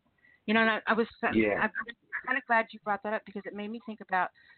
There's people who struggle to understand Shakespeare because it really is like an inside out and backwards language, the speech patterns and stuff. But if somebody really, really wants to start understanding and studying Shakespeare, they should rent some of the newer Shakespeare movies that have been released, like maybe in the last 15 years. There's been some really good ones. And just throw them in the DVD player, get them on Netflix, whatever, and just watch it. Because it's one of those things where, if you go down to Cajun country and you can't understand a word they say, but if you live there for 6 months, all of a sudden, you just understand what's being said. So it's like one of those things. If you hear it enough, you won't even notice it, but something will happen and it will just click and fall in place. You know, so just watch the movies. Let it sink in. You know, let your brain undo the combination. So all of a sudden you just realize, oh my God, I understood everything they said. It's pretty cool when that happens. You know, so but if Shakespeare really will influence you as a writer, I believe that with all my heart. Oh wow, tell me about it. I had an experience with Shakespeare, and I went on a tear and just went to writing, and I ended up publishing the piece in my book called Inspiration, called The Spear Stared In. Okay, and it was about the inspiration that the author gave me in the circumstances situation. But crazy about him and Poe, you know, and love me some Mark Twain as well.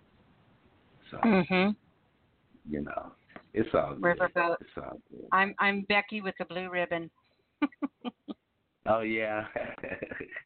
I'm on that raft. All right. All right.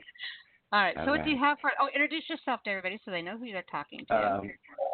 This is I'm Raymond Bentley. You can reach me on Facebook. I got one published book called Inspiration. A few pieces I put together, basically in note form, and I write plays and essays and articles and whatnot. But I only have one piece published right now, and I'm looking to do some things early next year.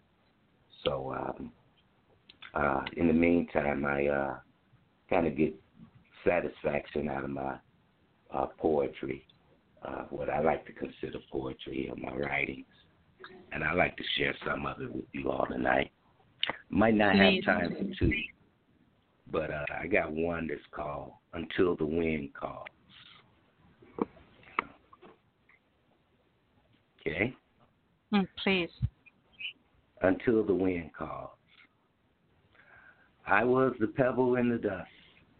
I was on the wind at the canyon, by the heights and along the tops of the valley. At the cusp is where I sat, in and on its landing. The root of powdered matter, the substance of what was left after practical things had been thrown down. I am not alone. I wait for the gust to carry me to the plateau of my new home. Well amongst the hand-carved rock I'm a part of. The fields of the wind, it gingerly passes by and by my presence there. I think to believe that he's missed me again, but then the long arm of ultimate occupancy reaches from way behind me to indulge me. It's whirling along the outstretched cliff and down in the crevices. It is where it finds and then scoops me up to the art of essence and the elegance of surprise. My surroundings in the midday sun gleam bright as the untouched elements of passion in reverse time. They sparkle in the light from the light of the shifting flows of the dust of rock that I am a part of. Hey, it's a solid in the valley of the sun until the wind calls. Gravity's all gone. Meditation is motivation from the floor up for the suspension I'm a part of. At the wild, levitation is resting in me, and being is he. Oh, so familiar with this ability. So I look from a view only I'm privy to, at the galvanized plane of rough rock, strongly encased, funneled, and hand-carved. Just seeing the beauty of this occupation, standing thereupon and dazzling me, the lavender spectrums of grayish blacks are glistening at the sun's molded love light in the speckles of purposes unseen. Ooh, so and forever bright. As I sway from one figure form to the next, I'm coming closer to the face of this enormously mammoth dust and being drawn by a driving wind that ain't even there. It ain't even there. Its peculiar exploits of magnitudes and dynamic awares. But I am, and I don't care, just a pebble in the cool, calm air, witnessing the open astonishment of creation and counting the days that I've been there. As the sun goes down and the night air spins, the beauty that be without number of the heavens is oh so peculiar down here. For the hard mass be suitable and black in the night between the star giving light and the air it breathes. The minerals of the materials were made easy to see, just as the shadow of the strong and lovely, drawing from all 7 days complete. Occasionally I sparkle still, like the jewels in the upper air of a rock dwelling place, on a mountain, nibbling on the thoughts of how'd I get here? Where do I go? What could I say? But I'm seeing this wonder and feeding on its gas called air, and I am nestled in the hand of its carving course called wind. Then I am suddenly taken to the long depressions between ranges and hills at the river's edge. So there I sat, where at the rock and the tree, standing pretty tall next to me, where my shadows remind me of the fear of being alone. But I could still see clearly the color tinted in the rock from the bottom to the top.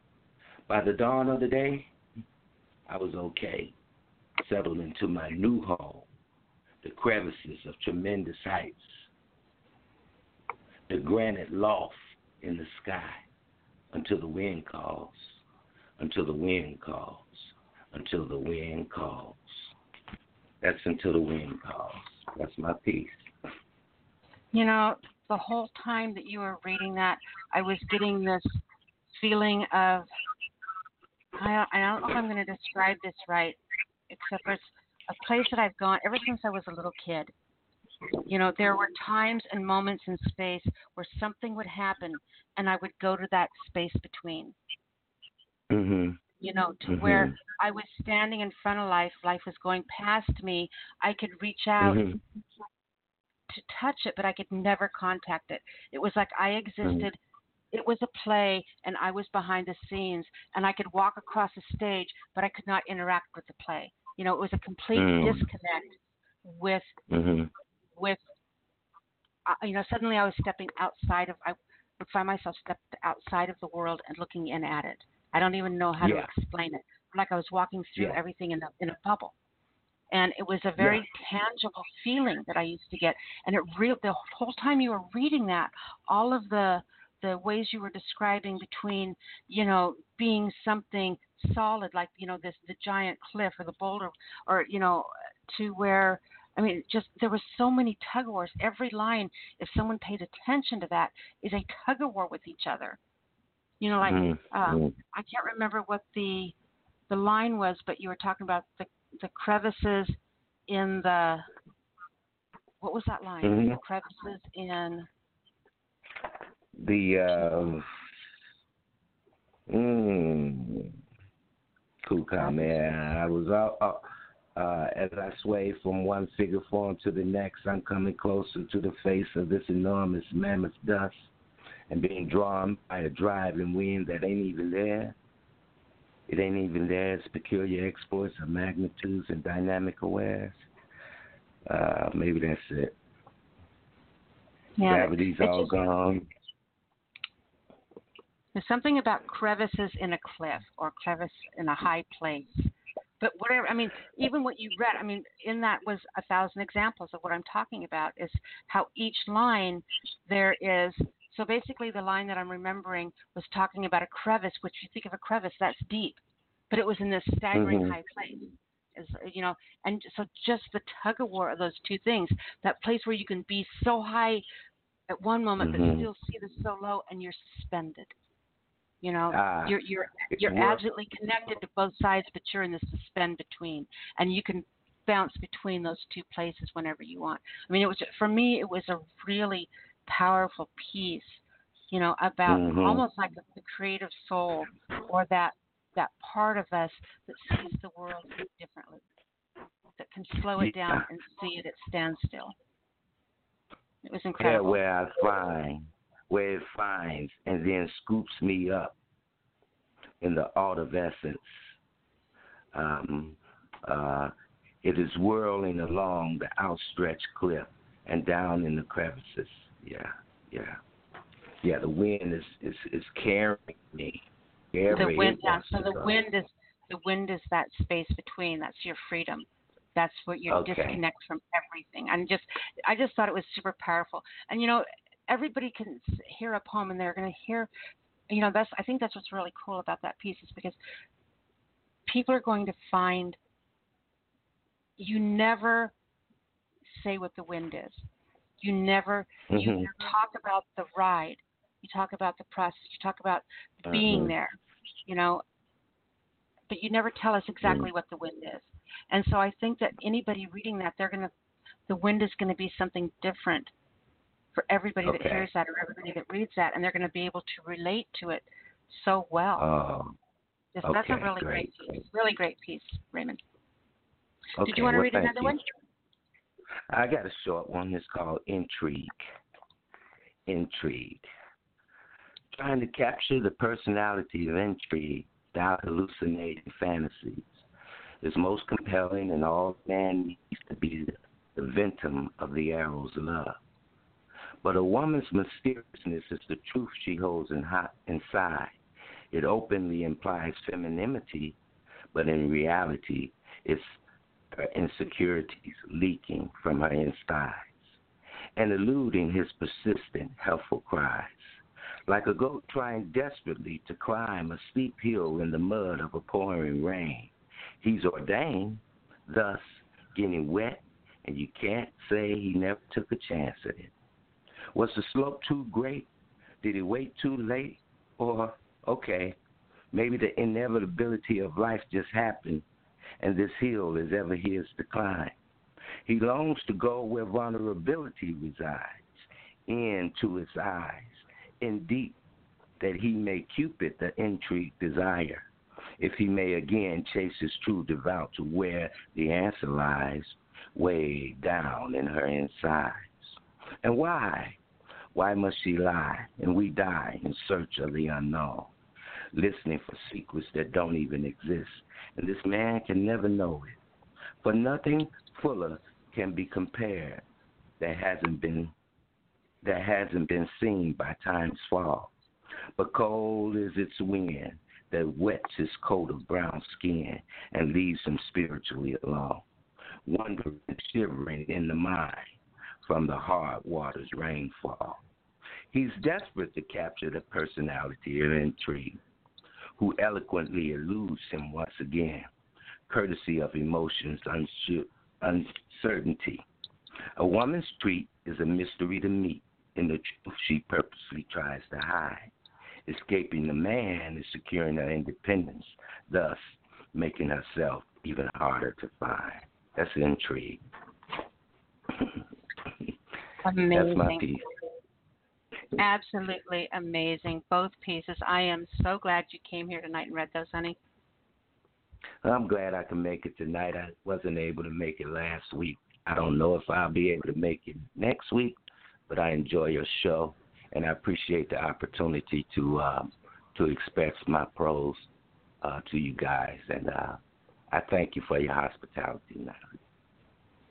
Oh, we appreciate you, sweetheart. Thank you for being here. It was a treat. Sure. Again, I'm Raymond Bentley. You can find me on Facebook, and everybody have a nice evening. Thank you, Raymond. Good to hear from you, honey. Okay. All right. Goodbye. Okay. Our next caller comes from area code 216. 216, you're on the air. Wow, that was awesome. Hi, Nyla. Hey, Mama. Hi, baby. How are you doing? I'm in a space where I start thinking about my daughter. Then my mom, she seems to be not too happy. She's 90 years old, and then I just started thinking about, just everything. So I'm going to read the first piece. It's about new moons, and it goes like this. They say all things, not some things, but all things must end. The longer you stay here, the harder it is to get to the end. After the beginning, there's nothing left but endings, only endings, ending too soon, waning like the moon. Beginnings are no more than fresh endings. Beginnings are fresh endings with new endings, nothing but new endings, beautiful endings, ugly endings, tragic endings. In the beginning, we are seasoned to worry about our lives ending badly, worrying about getting old or our parents dying while we're too young to become orphaned, ending too soon, waning like the moon. Then life ends up with us becoming disabled or unhealthy. It means it was your call in the beginning, so you keep making lemonade. I dealt but freaked out about our children's early endings. I worried about endings coming too early or me staying too long on this planet, sick, helpless, and alone. All in all, the ducks were not yet in a row. All things must come to an end, death, the fatal blow. We are now left awaiting the new moon. New Moons by Mama Oladeji Vicky Aqua. That was beautiful, and I loved the way you performed that. The way that you read it, the way you performed it was just really, really cool. It was very powerful. Thank you.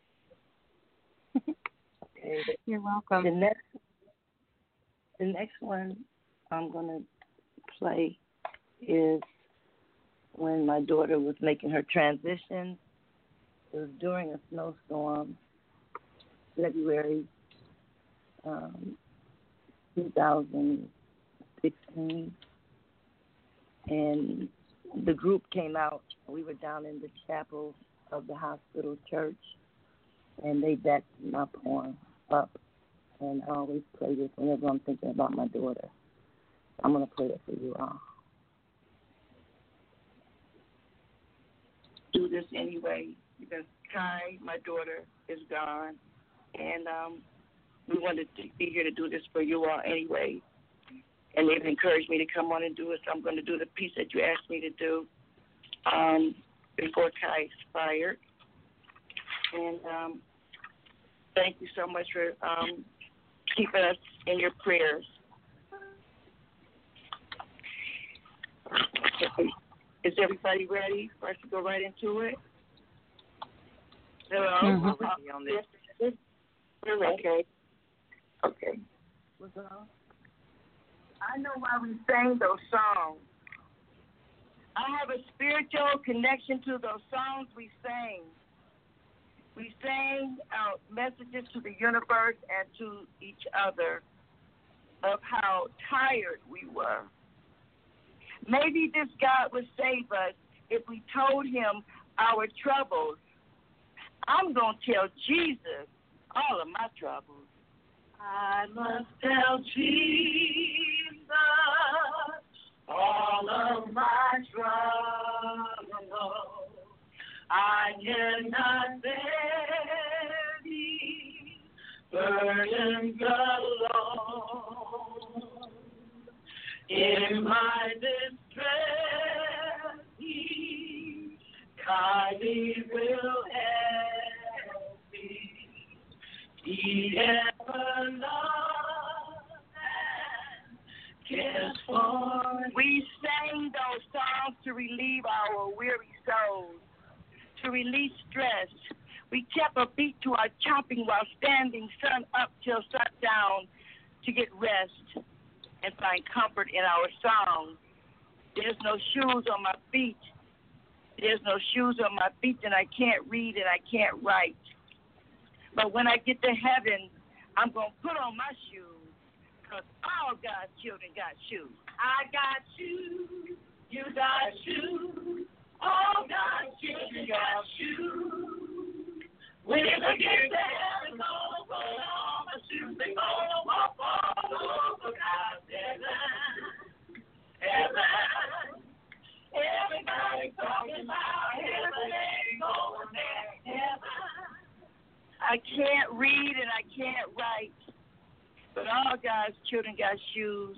One day goes into the other. There's no rest for the weary, and I cannot tell the time. But I know the hour is late. It's black again. But I know He watches me because His eye is on the sparrow, and I wonder if He watches Master rape me. I said His eye is on the sparrow, so I know He watches me. I sing because I'm happy. I sing because I'm free.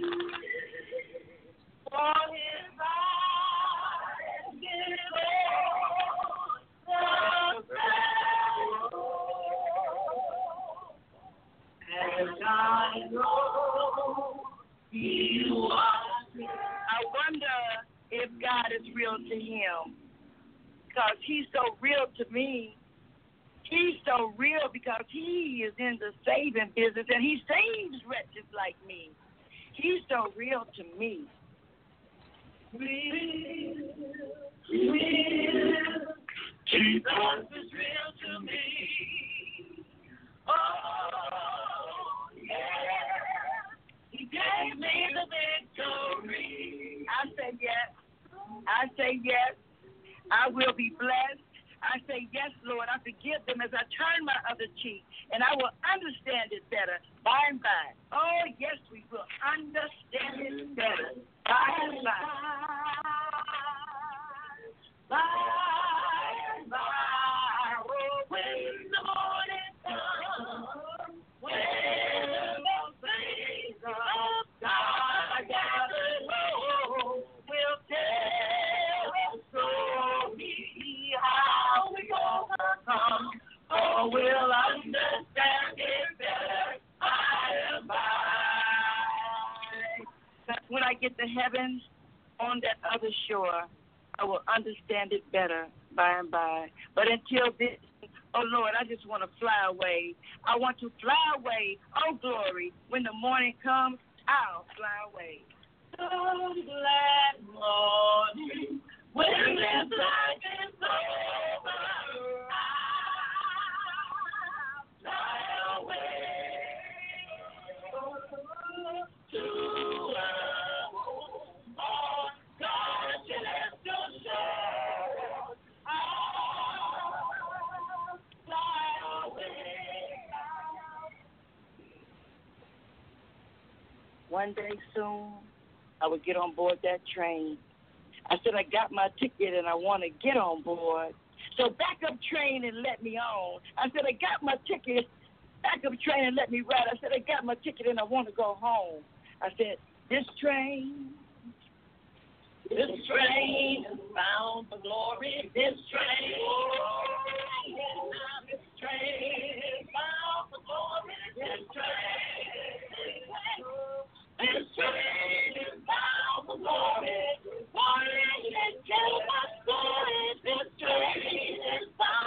glory. This train, when I rise from my dark corner, without sleep is dark, I leave the fields in the dark. I start again in the dark, never resting, never ending. I look at the sky to tell the time it's a brand new day, same day again. I cannot read, so you give me your good news of your second-hand Savior.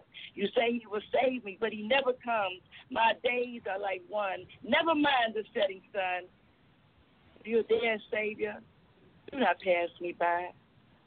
Do not pass me by, oh gentle Savior. Pass me by, oh gentle Savior. Hear my humble cry.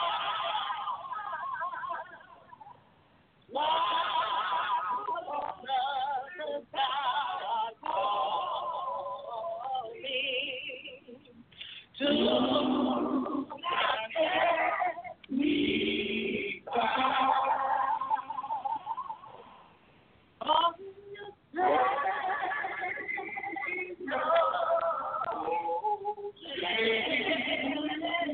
my work is never done.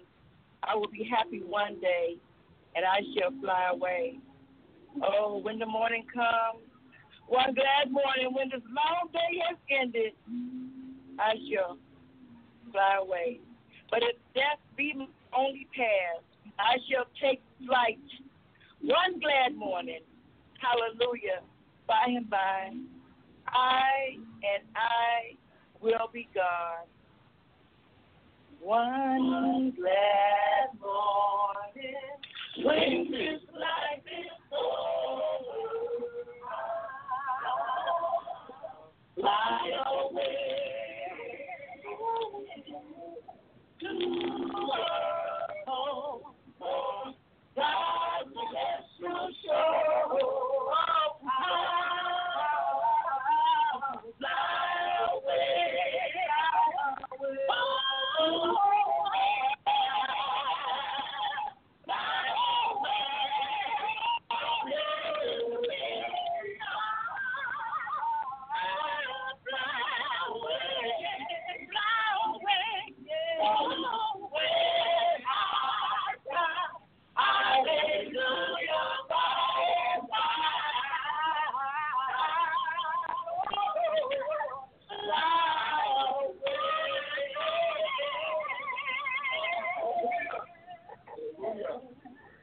Hallelujah.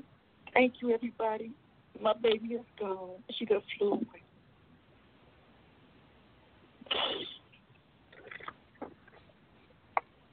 Made me cry, Mama. Yeah.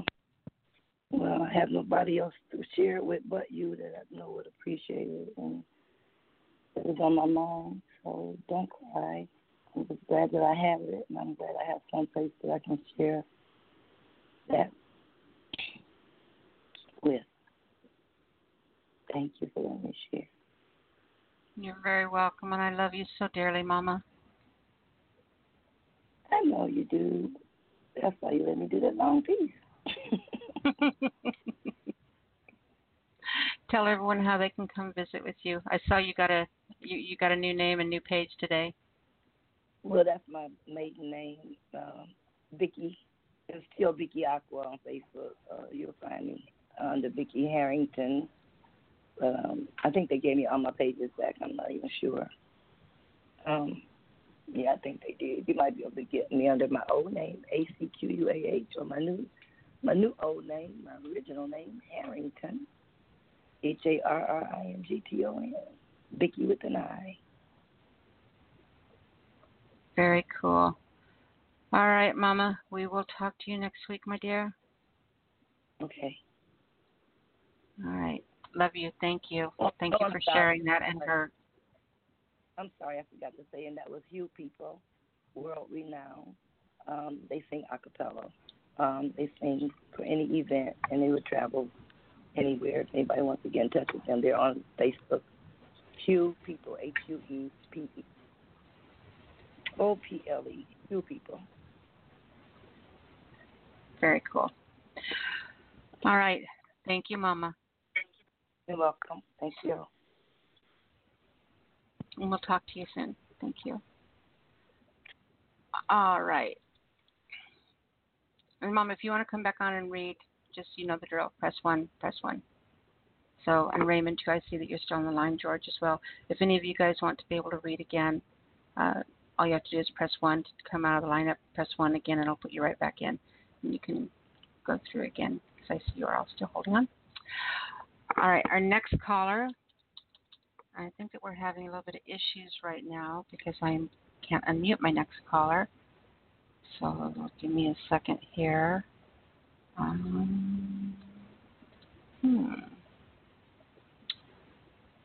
Yeah, that's kind of fun. Okay, so I'm going to go ahead and try this again. Our next caller is our international caller up in the middle of the night. 447, are you with me? Hi, Nyla. Hi, baby. How are you? I'm doing fine, thank you very much. Yourself? I'm doing absolutely wonderful. It's been a crazy, insane, hectic week, and I've just had a blast. It's always the best way when you're busy. I know. You know, I was sitting there. I'm going to tell you a little story here because we're just hanging out, right? So, my neighbor, I have a friend that lives next door to me, my neighbor, and she got put into the hospital. Kind of weird, crazy stuff. But she's in the hospital for a bit, and she had all this canning she wanted to have done that she was planning on doing, and we were going to make some apple butter together. And so she went in the hospital, and I did her canning for her so that it got done this year, which seems like a stupid little trivial thing to do, you know, with what she's going through. She was diagnosed with lymphoma, and she's 2 months pregnant. So they're keeping her in the hospital and doing, you know, everything they can to make sure that she gets through this and the baby is okay. So, you know, she's got all this stuff that they're thinking about and telling me what something. Well, I know you were planning on canning. Do you want me to do your canning for you? You know, but so that's what I've been doing this week because, you know, I know that was important to her. So I've been canning and making jams and apple butter and apple maple walnut jam and cranberry apple orange jam and pumpkin butter and all kinds of stuff, right? And there's a reason I was telling you this. Damn it, what was my reason? See, I do that, you guys. Why was I telling you all this? Huh. It really had a profound point, too. What the hell? I don't know where I was going. Sorry. Hi. Hi. Do you know where I was going? I hope it never gets better, by the way. I don't know why I was telling you that. Oh, my God, that makes me crazy when I do that. But I'm glad you're here. I know it's in the middle of the night there, and yeah. I was a little bit late to the show as well, so I only got here when George was on, but no, it's twice you brought tears to my eyes with this show tonight. That last piece by it was amazing, and the conversation you were having with Eric before about writing on paper, and I'm in that place where I can't write. Mhm.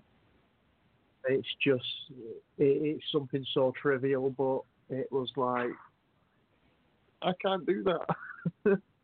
So let me ask you something, because there is something that's almost as good. And he was talking about those programs where you can download for your computer and use a headset and talk. And when you talk, it writes down everything that you say it on a WordPad. I know that there's programs out there that can do that you can speak into. And so that's almost, and sometimes maybe even better than being able to write it out with a pen. You know, to be able to do that stream of consciousness where you just start talking about something and you don't stop and then you end up getting lost like I do and did just now. I'm going to go. Yeah. But so I know what you're going through, and I know how hard all that is, and you know, something as simple as that we take for granted, you know, and it's almost like I saw this T-shirt that said, "Dear Naps, I'm so sorry I was mean to you as a kid." You know, it's the same thing. You know how much do we bitch about having to type things out or handwrite things out and stuff, and yeah, okay, go ahead. I'm done. I'm out of steam. Yeah, I use an app on my phone, text it all into it, and then I can go back and edit it later. But it also timestamps it and dates it for me, so I can remember when I wrote it as well. Oh, that's cool. See, that's a handy feature. It does work out in my favour sometimes because I'm very forgetful with dates. Do you know the thing that saved my ass a lot over the years? Because I write in journal. I love writing in journals, and I have a shelf that's just got rows of journals that I've written in over the years. And I normally date them, but sometimes I don't.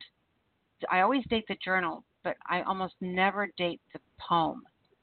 But as I flip back through them, there will be a receipt for the coffee I used as the bookmark.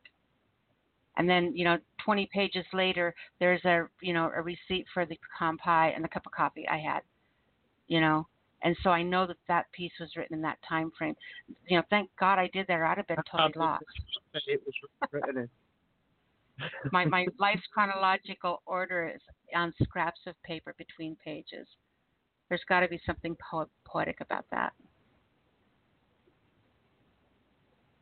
Maybe a tiny bit. So what do you got, honey? I've got a piece, again, similar to Eric with the way that he wrote about the wars. I wrote it for the centenary of the First World War. And it's called Century of Remembrance.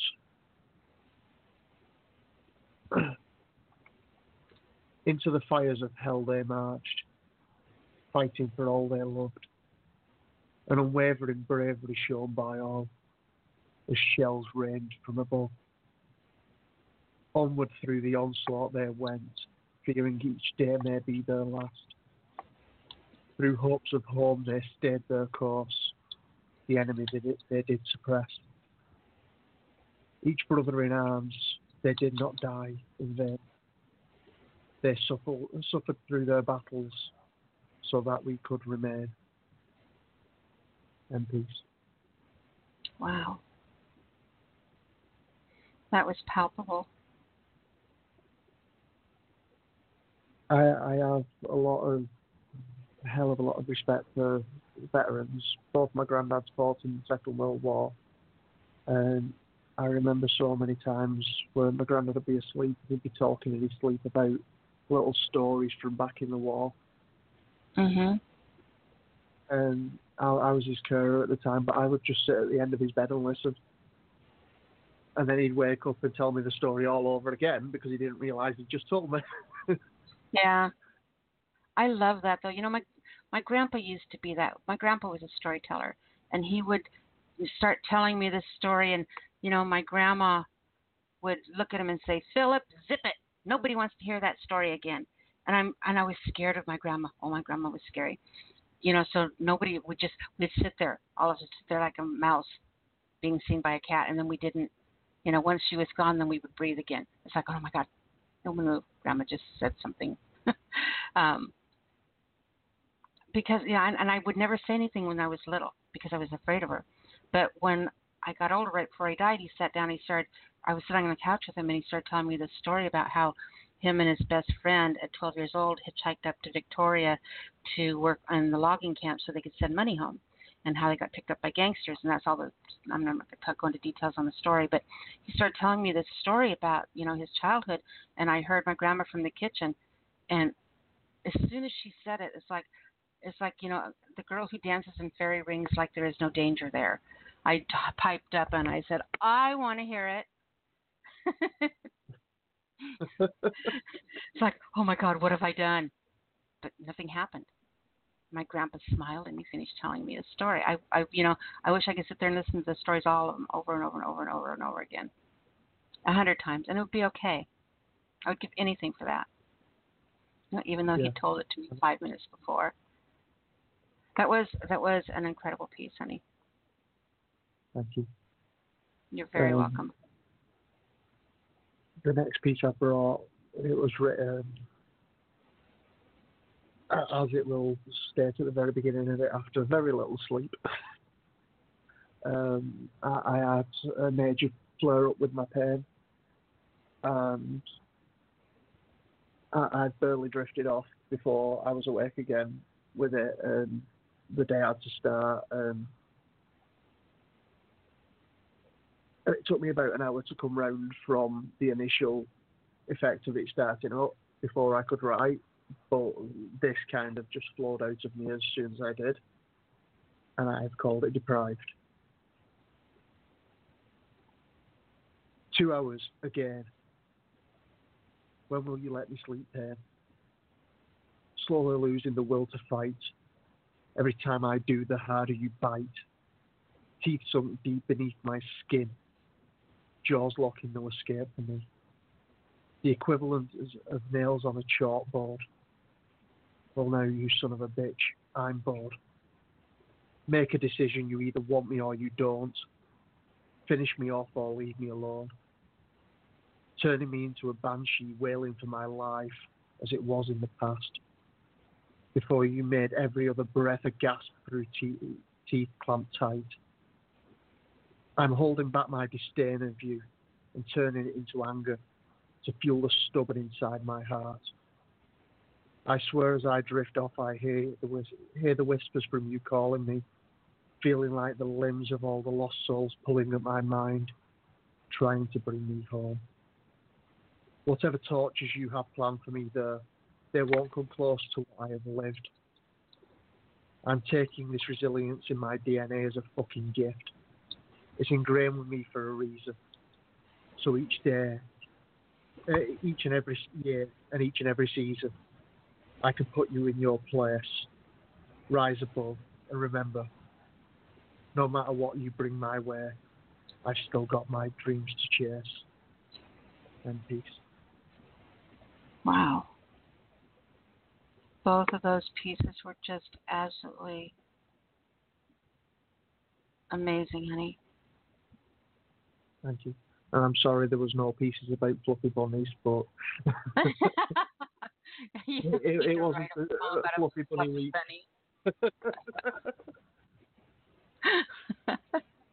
But someday you're going to write something and Fluffy Bunny is going to be in there, and you're going to laugh and you're going to smile because it just needs to be there. Probably not for a nice reason, but you know. The bunny might be a bit uncomfortable, but that's okay. Well, most of the bunnies that I've had in my life have been in stews, so.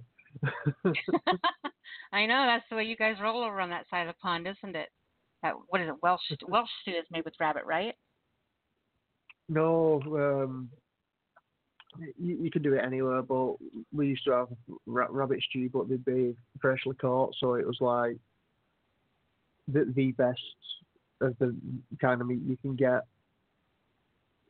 My ex-husband used to go bunny shooting, go bunny hunting, and he'd bring the bunnies home and want me to clean them, right? I was really young at the time. I was like, 18 maybe. And I thinking I'm supposed to be a good wife, I'll clean your bunny for you. And he showed me how to skin it and stuff. I'm sitting there with this dead-skinned bunny, feeling like, and it looked like a baby. And I've never eaten rabbit because the skin thing, it looked too human to me.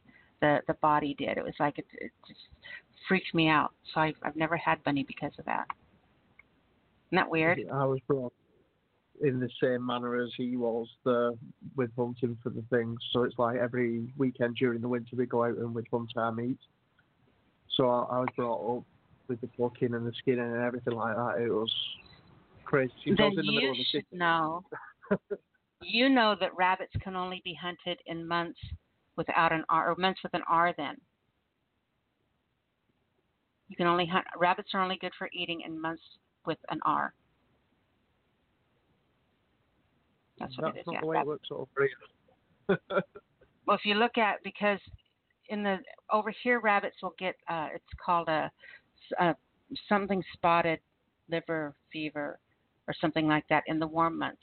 And the warm months, May, June, July, August. During the hot months, when they get this spotted liver fever, then you don't hunt during the summer. So You have better bunnies, I guess. No, we did it all in the winter anyway, and it got frozen for the year then. See, now maybe find out if anyone ever bunny hunts in the summer. They would have to.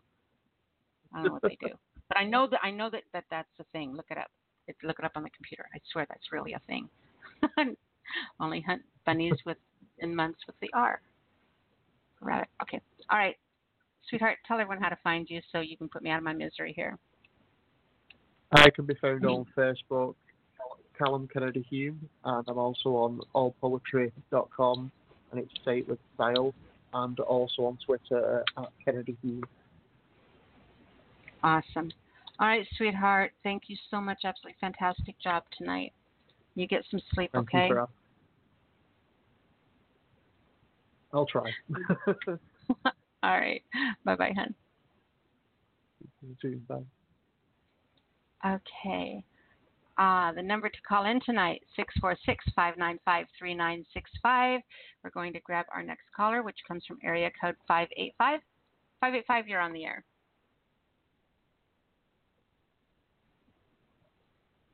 Are you with me? Yes, hi. This is Doug Curry. How are you? Hey, Doug. How are you, love? It's good to hear from you. Okay. Yeah. You've got the most yummy name. Curry is one of my favorite things in life. So every time you come on that, right. you come on and you say, "This is Doug Curry," I just go, "Yum." Is that for the spice? I'm kind of perverted, but you come on the air and I think, "Oh, warm, spicy, yum." Just so you know, if you ever wondered. All right. Can I just take it whatever way I want? You can. It's yours. Own it. I give it to you. Well, I'm scrambling a little bit because I just got out of my car. But do you need a minute before you're ready? Yeah, can we do that? Yeah, let me go ahead and mute you, and I'm going to play a track real quick, and then I will come right back and get you. Okay, Doug? That'll be good. Thank you. Okay. So let's go ahead and mute him. I'm going to go ahead and play a track since we have time, and I'm having issues with the line. This piece is this is by Talam AC, and this one just got uploaded, but I haven't listened to it yet. So we're going to be hearing this for the first time together. If you don't know who Talam AC is, Google him. Absolutely phenomenal spoken word artist.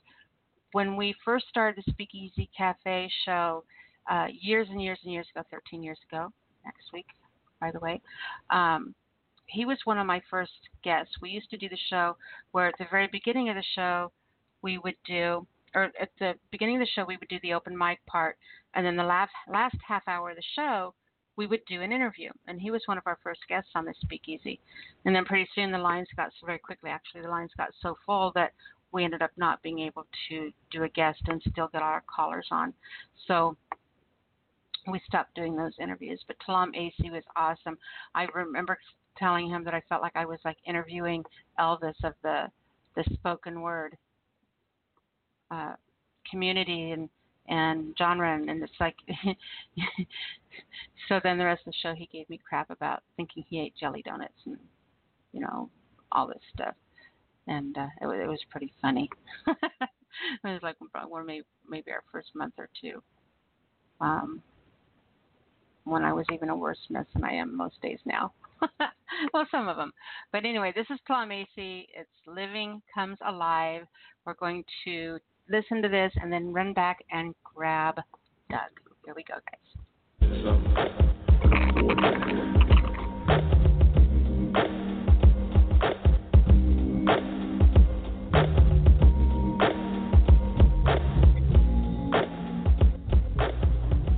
If y'all want to hear more, I have a CD. Make sure y'all get it. I know a lot of y'all have it. Even if you burnt it, you need like a real copy because there's like we equalized it real well. So even when you burn that shit, you lose like 80% of the music. That shit was funny. Y'all can laugh. If life is a drug, then I've been taking some hard hits. Like I'm trying to see how intense the sense of humor of God gets. But I'm dedicated. because I know spoken word can make the living come alive. And if I'm involved, we're going to require at least 5 30-plus single black mothers. Otherwise, it could be pointless. Because if this is God's work and the man on the microphone is anointed, then if you provide him with the conditions he requires, he might be able to use his art to make your heart drop into your lap. Move this room into a whole nother world. Take all them young cats that just came here to mingle and say something to make their brains tingle without drugs at first. Because this is that spoken love that hurts. Every phrase is tasered to make your blood feel electric. But you can't just take a hit. The hit's got to take. This is that spoken word where you've got to swallow the smoke from the words. Open up your mind and let your brain float from the words. Think of something in your life you want to change and gain hope from the words. Because that's how the living come alive. And this is that bona fide. I made it with the dust off of old 78s and 45s. Codified it in the spoken word. Digitized it in the ones and zeros and MP3'd it for your iPod. Heavy underground like the Earth's core. The crowd recognized the underground heavy from the tat that he wore. Allow me to introduce that energy that only inner God can produce. Come to spoken word, get your inner God seduced. Because what else can move your inner self outside yourself like the truth? But that's how the living come alive. And if you don't know what a juke joint is, there's a very good chance you ain't going to understand what the point is. But this is underground. So they can't convince me to call myself Black Tea and show up to the mic every night wearing this black tea because my style ain't so earthy, it's so unlike black tea. You might need to bring a mason jar of corn liquor with you. Pop off the lid, take a hard swig, let that corn liquor hit you. At the end of the night, meet us at the bar, cop yourself a large snifter. That's if you with the Mr. Picture this. Gordon Parks, James Van Der Zee. It's all right when I'm on the mic if you want to close your eyes and breathe life into your fantasy. But remember, ain't nobody here but me and you right now. And ain't no coincidences. I was sent here for you right now. To tell you if you want to change your life, you better make it do whatever you want it to do right now. But I hope you want more from life than money, because money ain't hard to come by if money is the only thing that you absolutely care about. But you should know that life is just preparation for something more majestic, and spoken word is just life when it's presented at its most expressive. And the reason why poetry ain't bigger in this society is because this society is oppressive, and every oppressor since the dawn of time has tried to dead whatever art form made the living come alive.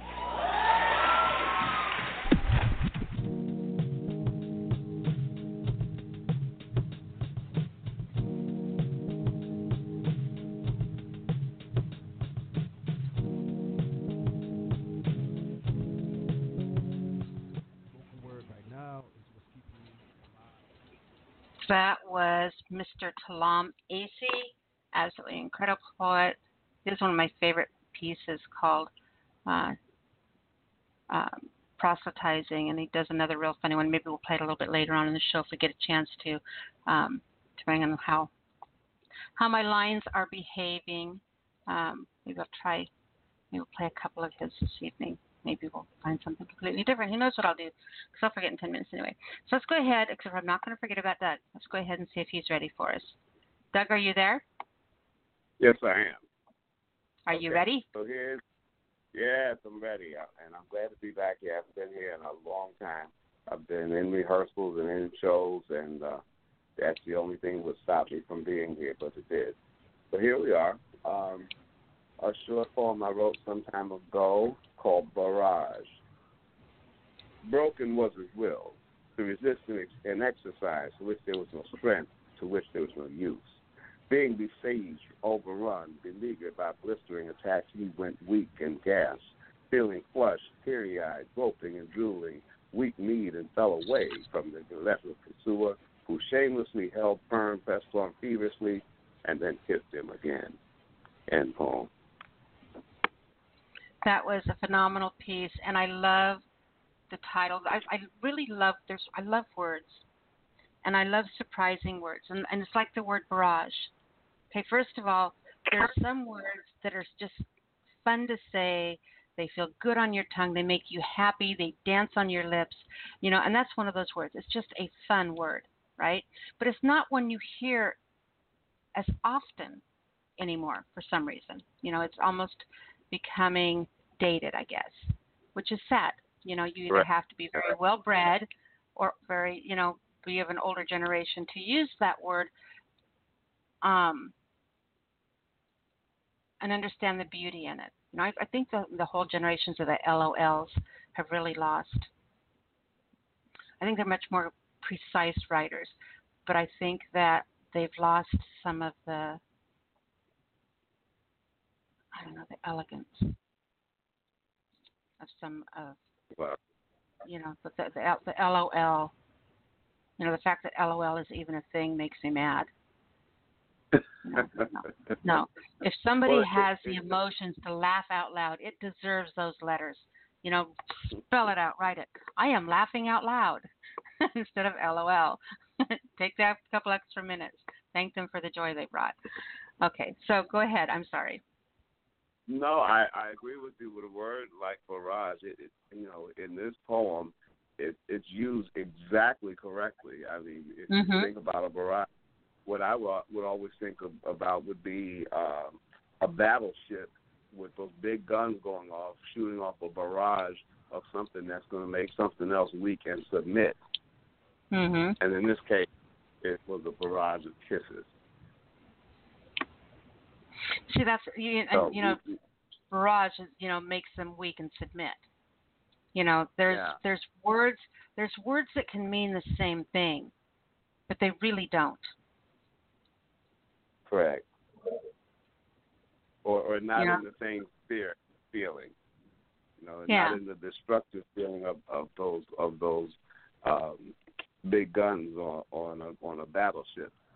But, I guess you could make someone feel weak and submit with a barrage of kisses, huh? Yeah. I have to try I love unique language, and I love unique words and words that just you hear them, and it makes it. The piece, hands down on its own, was phenomenal. But that's like the perfect crown, because in that, and just with the title, you instantly have ears wider open because of the word, because of the meaning, because of the delight in the sound, the uniqueness of it. It's one of those, it's one of those words that their sound makes you stop and stutter and do a double take. It's a good word. I agree, and I enjoy it. The word, as a word, it appears nowhere in the poem except in the title.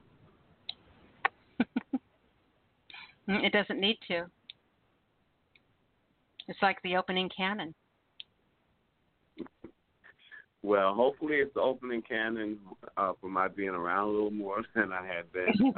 I always enjoy being here. It's just, the other thing is it really takes up a lot of time. It's worth it, but, it keeps you away from your friends, and that's a little, it's more than a little unfortunate. Remember, do you want to know a secret? I always want to know a secret. If you can actually call in to the show 15 minutes before the show starts. So you wait. Okay. That way you're one of the very first callers, and your wait's less than 14 and 59 seconds long. So if being able to hang out that long is an issue, try to get on as soon as you can, and you can actually dial into the show 15 minutes before the show starts, so you'll be one of the first callers. I'm going to have to try that. That gives me one more good option on how I can be with you on a Thursday night. I love it. Because I love it when you are my warm, spicy. What was the other word? Go ahead and think of it. Say it any way you want to say it to me. Yummy. That was it. Yummy, warm, and spicy. Yeah. There you go. It was yum. All right, that was it. It is. Curry yum. All right, girl. All right, I've picked on you enough. Great job tonight, honey. Tell everyone how they can find you. All right. Well, I am Doug Curry, and I can be found on Facebook by my name, Doug Curry. Also can be found on Facebook under the name of my radio program, which is Blacks and Blues, a show that airs at 9 o'clock Eastern Time every Friday night from 9 until midnight Eastern Time at WRUR.org. It airs at 10 o'clock Central Time out of Chicago on Saturday night at 10 o'clock at WDCB.org. I do a bit of writing. When I am writing, I put a lot of it on allpoetry.com, which I would recommend to anyone to check out. It's a place to read a lot of poetry, enter poetry contests, which, of course, stimulate you to write. I'm not so sure how much I care about winning them as much as participating with the prompts. But allpoetry.com is definitely recommended. I can be found there under the name of Manchild, MANCHILLD 99, and I hope to meet some of you there. Beautiful. All right, sweetheart. Great job tonight. Thank you so much for making time to be here. Thank you. You're doing a wonderful job. I'm here, please believe me, every time I can be. Well, I appreciate that very much. You're very welcome. Okay. All right, sweetie. All right. We'll talk to you soon, honey. Okay. Bye-bye. Bye-bye, Doug. All right. Our next caller comes from area code 863. 863, you're on the air. Oh, hello, Nyla. This is Noreen Snyder. Noreen and Gary Snyder, we love you guys. Yes. How are you, honey? Yep. I'm doing okay. Next Thursday, it'll be if Gary and I would have been together 21 years. On next Thursday? Yes, on the 21st. So on our anniversary, we have the same anniversary. Yes. And I was thinking that today, same time as Gary and I would have had our anniversary. How many years was it? 21 years. 1 year. That's amazing. 21 years. Yep. We would have been together, but we would be married. This coming February 4th will be 11 years. No, 12 years. It'll be 12 years. So I want you to do me some homework, my love. Yes. I want you to write. Your homework is, which means if, even if we're, depending on how busy we are, even if we're at a 1-poem limit, you can read 2 if you bring your homework.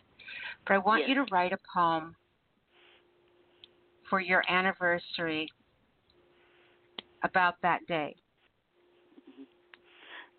Yes. About the 21st, November 21st, 21 years ago. I want you to write about the day you met Gary, the first time you saw him.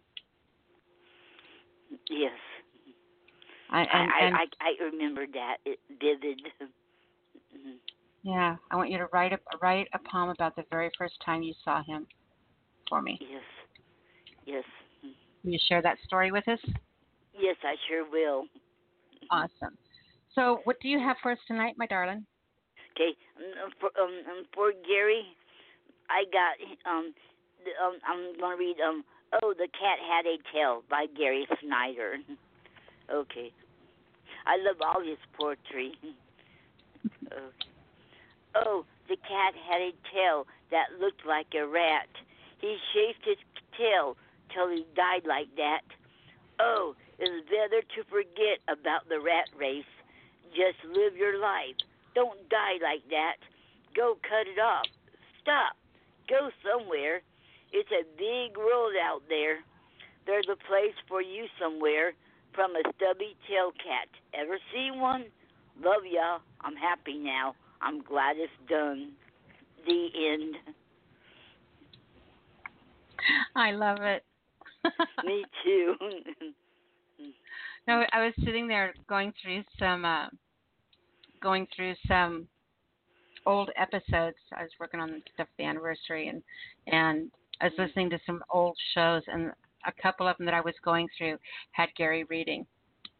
And it was just so happy. It was such a happy thing to be able to sit there and hear his voice and hear him read. It was just really cool. Yes, it is. I'm so glad Andy let the Reverb Nation up there, because that's how I found a lot of him singing. Yeah. And I got them up on our website on Reverb and not Nation. to take anything away from Andy, but that was me. That's my show. So yes, okay. I left sorry. him there. I didn't take him down. Okay. I'm just saying that because I'm mad at Andy for not reading lately. So. He's on my duty. I'm glad you didn't take him down. Yeah, there's no way. Yes. I'm glad to know that you listen to those. Yes, I sure do. You it really like that it show. helps me. That's awesome. So, what of yours are you going to share with us tonight, beautiful girl? This is called For You, My Teddy Bear Darling. This is, okay. Love is you and I. Love is when you pick me a bouquet of wildflowers from our yard. Love is when I picked you a bouquet of wildflowers from our yard. We both are ecstatic. Love is you and I peeling potatoes together, just having fun. That is love. Love is when your face lights up, looking at me with that spatial, sexy smile of yours. Love is when you serenade me, playing the guitar and singing to me with your unique smile. Love is you and I accepting each other as we are and not expecting each other to change. Love is helping you to find something you have lost. Love is looking at each other, not saying a word, just smiling. Your face is a glow. Love is writing poetry together and having published books out together. Love is sticking together through thick and thin. Love is being there for each other through sickness and health. Love is being proud of you and you proud of me, and we don't care who knows it. Love is being there for you when you had a major stroke. Love is when they told me you got dementia from the stroke, and I would not believe it, and I still don't. Love is when I pushed you in the wheelchair across the street to the mall, and it was hard on me, but I didn't care because I wanted you to enjoy being away from the rehab, and so we can have some privacy together. Seeing your big spatial smile is worth it all. Love is you and I. We make a perfect husband and wife team. We are the modern day Brownings and always will be. We have so many plans together we wanted to do together. To join Patreon as a husband and wife team, poets team, writing more books together, do more podcasts together, and participate in more of 100,000 Poets for a Change. I promise to you, my teddy bear darling, I will do our projects we had planned in your honor. Oh, I love you so much, and no one can take your place.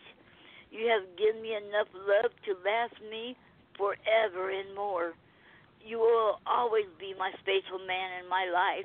You will not be forgotten. You will truly be missed. Our spatial memories will never be forgotten. I will always cherish you and I, our love, our memories. You will never be forgotten. This world is a better place because you were here. You have made a big difference in so many lives and in the poetry world. Your poetry will never be forgotten, and I am proud to be your wife and you as my husband, my best friend, my lover, and all the good stuff. You always told me, if you go first, you will be waiting for me at the quantum crossroads. Until then, I'll keep on riding, and God will see me through it all. I thank God that He let you and I have 20 awesome, great, beautiful, loving years together, and I wouldn't trade it for $1 million nor anything in this world. I don't know how I'll make it without you. It's going to be a tough road, but God here has brought me here this far, and He will be with me the rest of the way. The end. You made me cry. I'm sorry. It was beautiful, Noreen. Thank you. This is what I wrote for his memorial service. We miss him too, and we're so glad that he's still with us. That everything that he shared, the love he gave us, the love that he gave you, that you guys that you shared with us, with this building this community with us, being who you are to us, you know, the fact that you bring his words to us every week and read them, and you know he's still with us. I feel him so strongly, and I just want to tell you that we love you both, and thank you. That was absolutely gorgeous. And we love you all too, because I can feel him right here. I feel him all the time.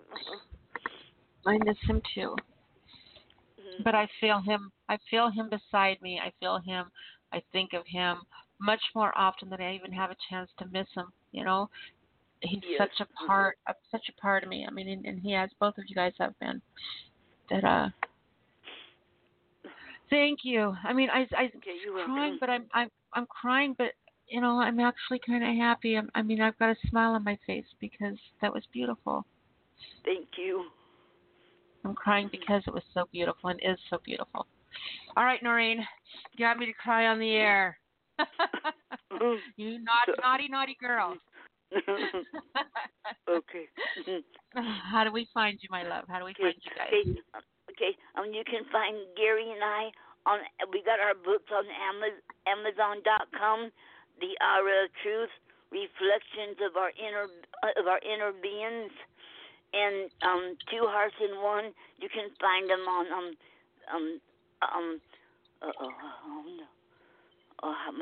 my mind went blank.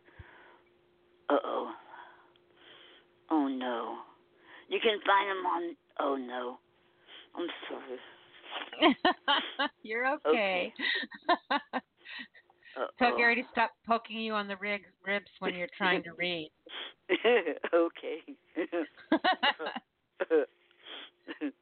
Okay, and then you can find Gary and I on our website, Gary and Noreen Snyder.wix.com/poetry, and you can find both of us on our new thing we got going, the Poetry Club. We got at least 72 now members on there. That includes Gary and I. That's awesome. So every week when you're on here and you talk about it like you just did now, make sure that you follow up by posting the links and everything on my Facebook page. That way after the show people can jump over there and it's just kind of a central location, like the cafe's bulletin board to find stuff. So make sure you put it on there so people can come join. Okay. And then you can also find Gary on Facebook. You can also find him on Reverb Nation and poetrypoem.com, and you can find him on wikinut.com, and then you can, and he's also Googleable and Googleable, and then you can and then you can find me on Facebook.com, ReverbNation.com, poetrypoem.com, wikinut.com, and I'm also Googleable and Googleable. Oh, thank you so much, baby. You did a great job tonight. We love you, honey. Okay, thank you. All right, we'll see you next week. I want to thank all the sponsors for sponsoring this show. And so poets have a venue, have a venue of us poets to read, and I want to thank you, Nyla, and Michael Quigg, Christopher Ryan, for hosting this show, so we poets have a venue to read our poetry. Thank you very much.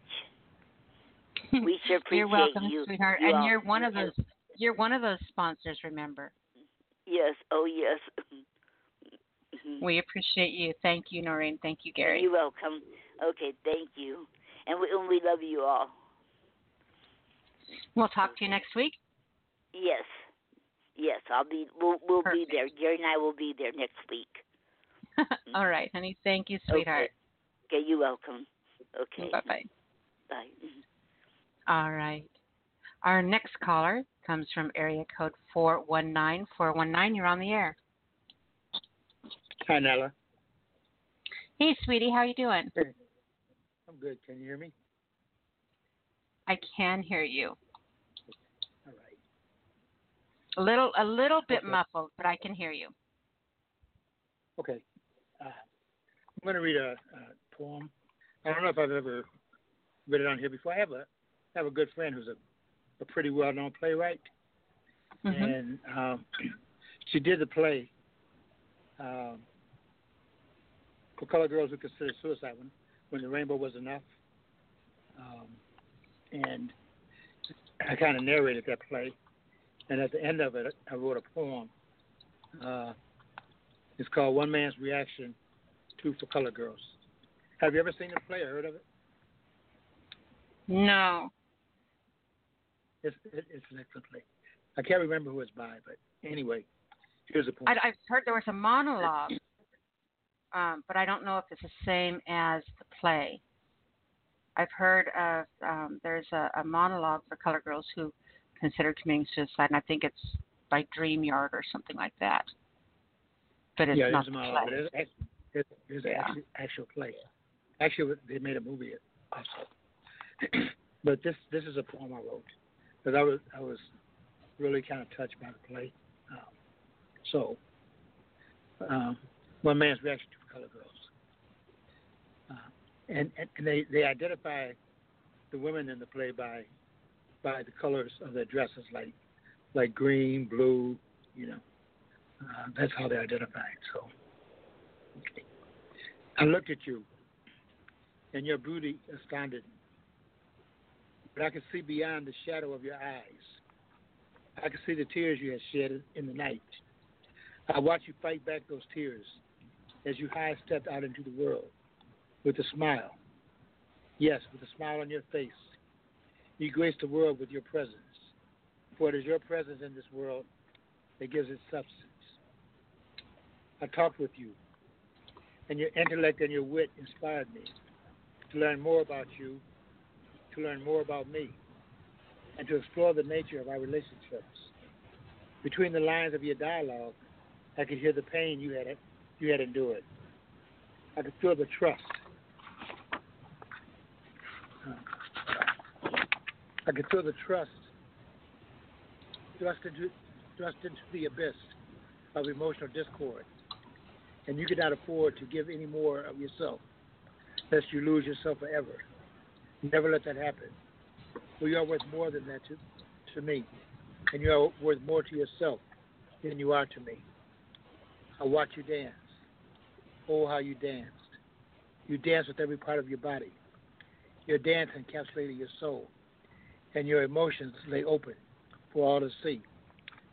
I wanted to say to you, come, dance with me, Queen of the Nile. Let me dance away your tears. Let me dance away your pain. Let me teach you to trust. And then I realized that you could not do that. It does not matter that you do not know me, how I feel, how I think. I am a man, and you just could not take that chance. Understanding that, I pay tribute to you, ladies in orange, green, brown, red, yellow, purple, and blue. When you take off your makeup and the lights have gone dim, you left a message for her, and you left a message for him. End poem. Wow. I see a lot of men in life paying for the man before his mistakes. Mm-hmm. That how the fingerprints of every hurt stays with a woman and gets carried forward until some guy down the road who's a really nice guy is still paying and saying I'm sorry for the guy way before him. Yeah.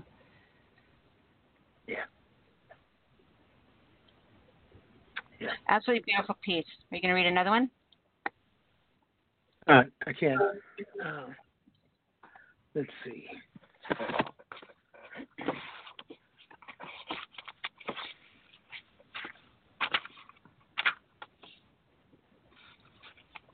Okay. This one is entitled Jurisprudence Redefined.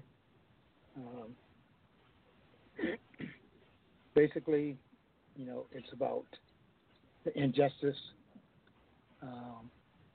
that men of color experience in the judicial system. A lot of them are locked up for crimes they didn't commit. So this is called Jurisprudence Redefined. Justice is blind, the doctrines may state. The jury of his peers will determine his fate. An allegation is something that has to be proved. But look at her eyes. the blindfolds removed. The scales are uneven. Look at their tilt. Before even a trial, you determine his guilt. To people of color, you have seldom been fair. Hypocrisy, not justice, is the crown that you bear.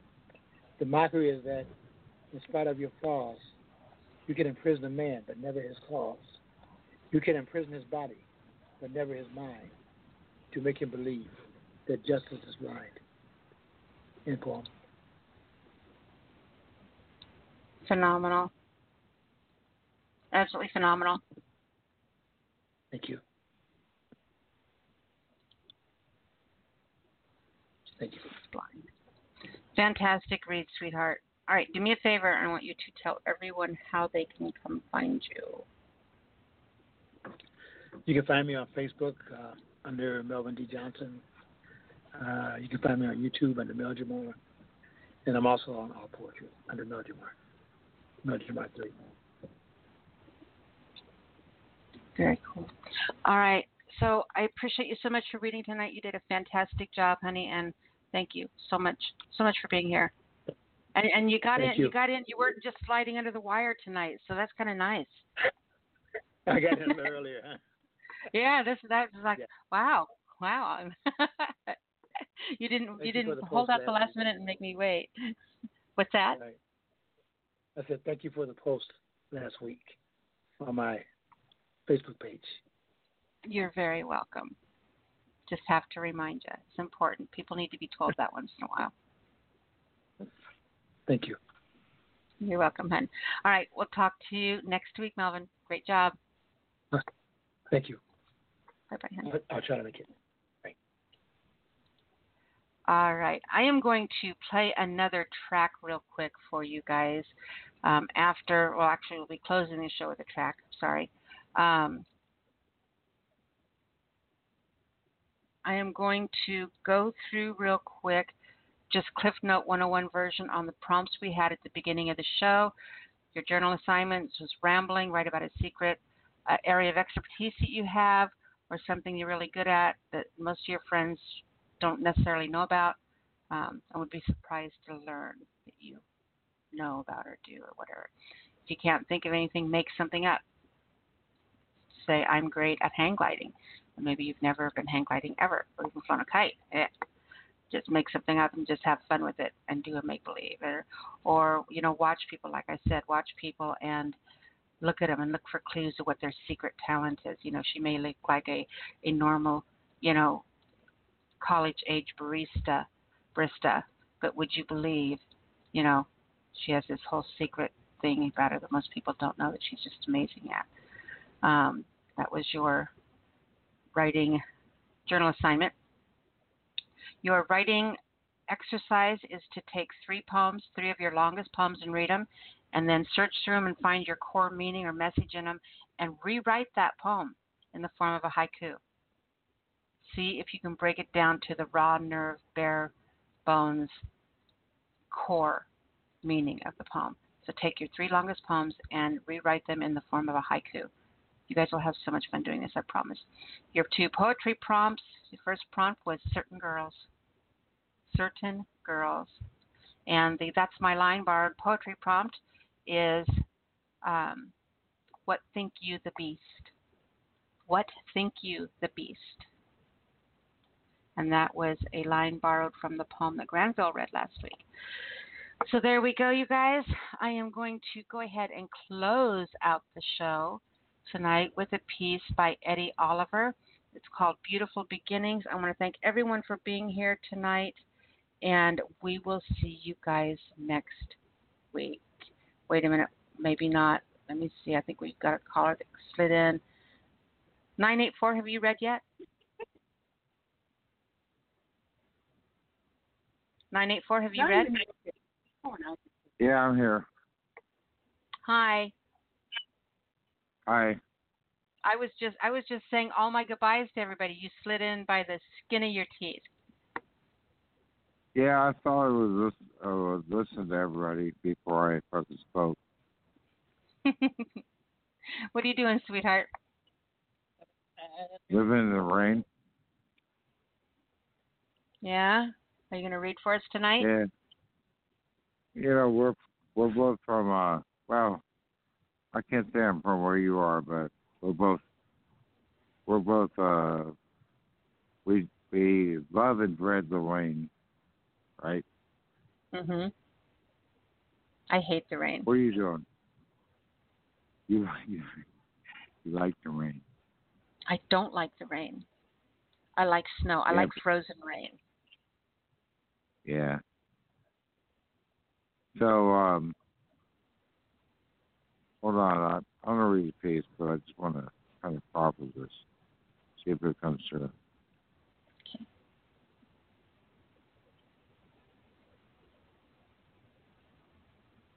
Can you hear that? No. Okay, good. I'm gonna do this piece. I'm pretty fucking drunk. But we'll see if I can pull it off. All right. Okay.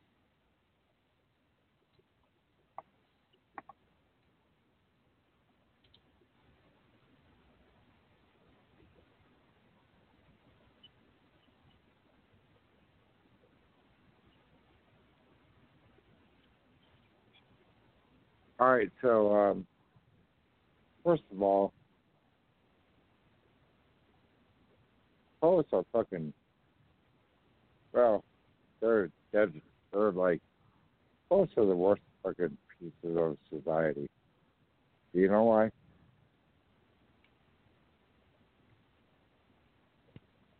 Go ahead. You know why?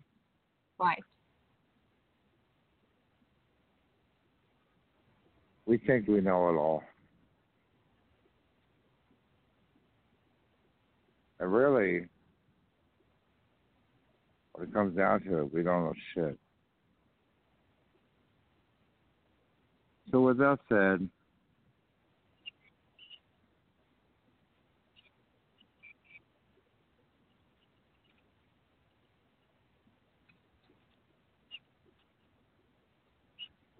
Cody died. His shooter was on someone. I guess somewhere this stuff always I just saw it so loud. And what's the guy? He's not good. He's good. Whatever he is. It's so bad. So good. It's not good. I heard many times over and over that he was up and back that he good. That he was just to just take somewhere to be able to do it. That's it. It's just steady and steady that he is time and time of it.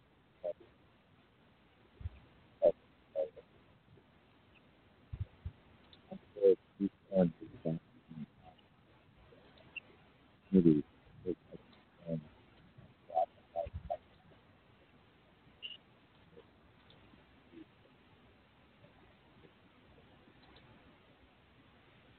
I think that you know, I read a that there is everything I'm just there is still about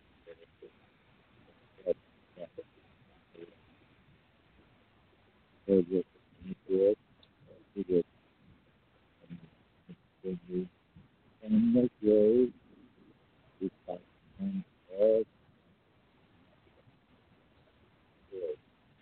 good, not I said good, good, good, good, but it's that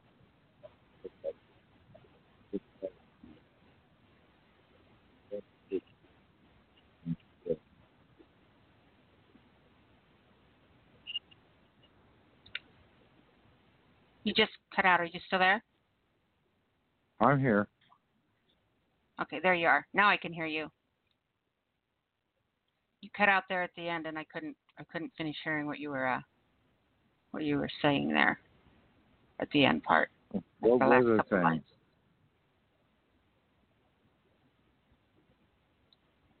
What was I saying? I couldn't hear you at the end. Well, it doesn't matter. That's why I was saying you cut out at the end, and I didn't hear you. I couldn't hear you at the end when you closed the piece. So you want me to read the end? I heard that if I did, he would call me up from the grave, recite the poem of my choice. I heard it was all real. I heard it wasn't. I heard it was all a lie. A book of lies. It's called Book of Lies. My name is Unstill. Written 2016. Fantastic job, sweetheart. I appreciate you coming on. I appreciate you sharing that. And I'm glad you're here tonight. I'm glad you're able to get on before the show went off the air. Oh, no. I actually, I diverted just to listen to your people, and see how they were rolling. See if they were real poets. And you have many countless of those. 13 years ago.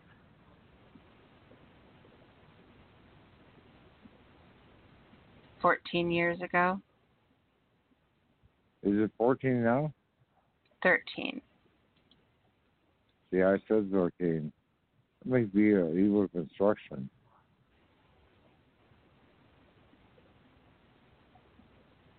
Who works construction? So, you keep your. I can hear you part of the time, but you're cutting out, and I keep missing what you're saying, and so I'm not understanding everything that you're saying. I'm so sorry. No, it might be my fault. So let's just say that you can hear me, right? Can you hear me? Can you hear me now? I can hear you right now. Yes. Montana. Can you hear me on Montana? I can hear you now. All right.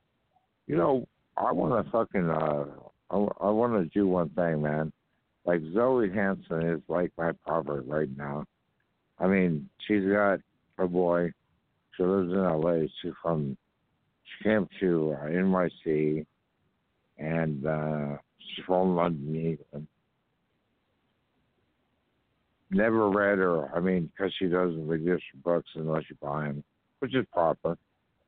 But she's got this AMSR thing going, right? Which is kind of, for me, it's kind of like, it's like a moon star, So I wanted to give her props, first of all. She lets me plagiarize her page, literally. I don't know how a girl would do that. It seriously defunks me. I mean, makes me want to,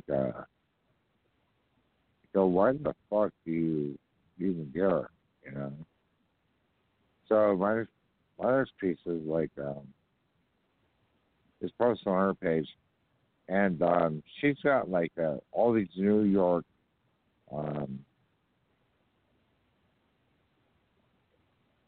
dreadful punk rockers, but they're real people. They lived through this moment, back in the 80s and shit like that. And I lived through that too, but we just went separate ways, I was more into, undoubtedly, she owned a bar in NYC, and I fucking owned the world, It was like,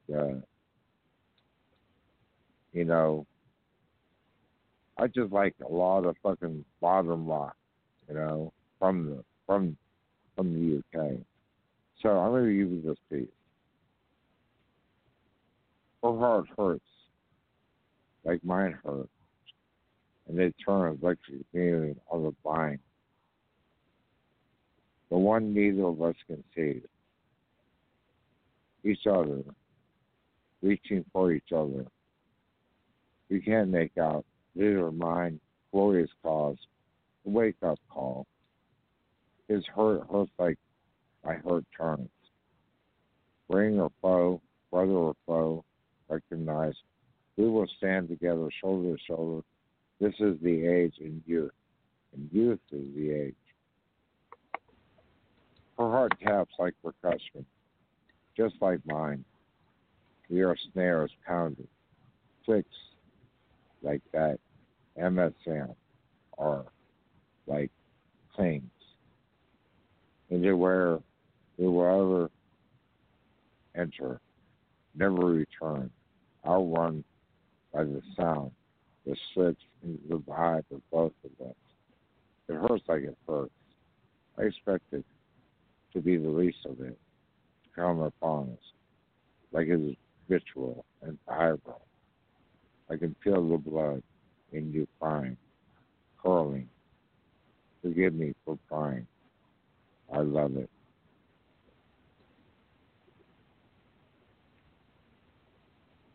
It's called Pride by Vibe. My name is Gunstill. Glenn, thank you so much.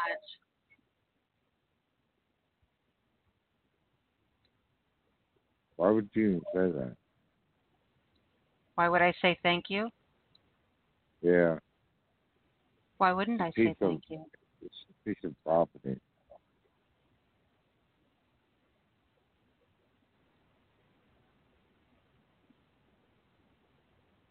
I can't. A piece of what?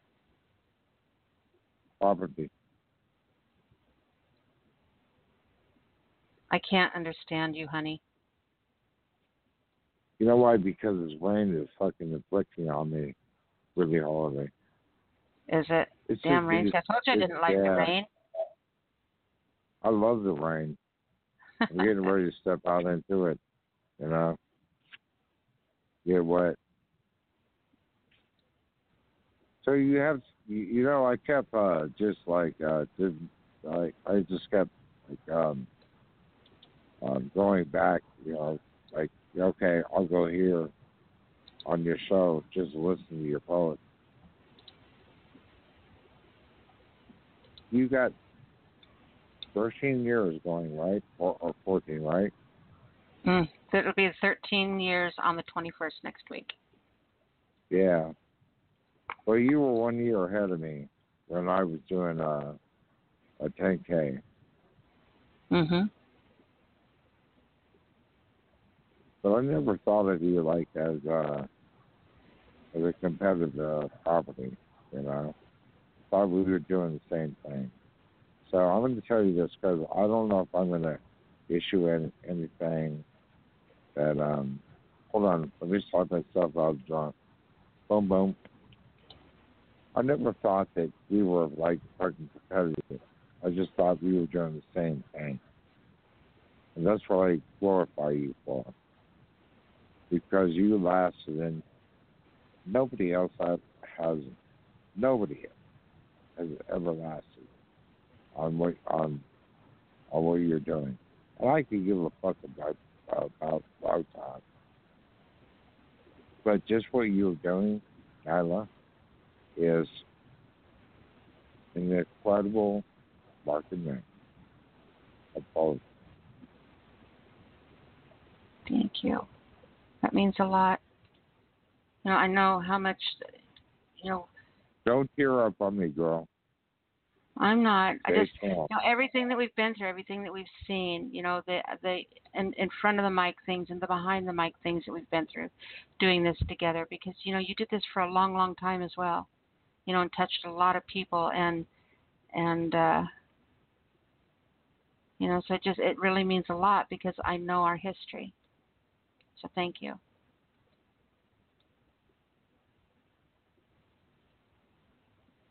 Well, the world wishes what it wishes, and only gets what it gets. It's poetry and symmetry. This is true. You know the thing about poetry is it's fucking so unique. You can say like 3 words and blend them together and make them latcher into like this like commodity of drift or like some kind of like mediality or like necessity. And people go, oh, I get that. But do they really? That's what poetry, it makes you fucking, poetry, it better make you think. It does. I mean, and it should. There's sometimes I write something in a way that, because you never know. I mean, people can only decipher something according to their input. So somebody can hear or see the exact same thing, but their reaction to it is going to be based on the information stored in their own computer chips, and it could be two completely different things. Yeah, even but though you know no what? one's listening to the same tone. And that's what's the beauty of it is. Go ahead. No, I'm sorry for interrupting. Go ahead. No, that's fine. I'm just saying, that's one of the beauties of the things that you write. One of the ways that you write is that, you're very, very precise, very clear, very strong. You're a very ballsy writer. Very brave in a lot of the things that you write and write about, and the the beauty in the raw and grotesque, and the sad and the lonely, and the hard and the non-conforming. I mean, you have such a strength in the way that you write, but you write it in a way that people understand what you're saying. They relate. They can put themselves inside. I appreciate you as a writer, my friend. So thank you. Yeah. One thing I find incredibly ridiculous is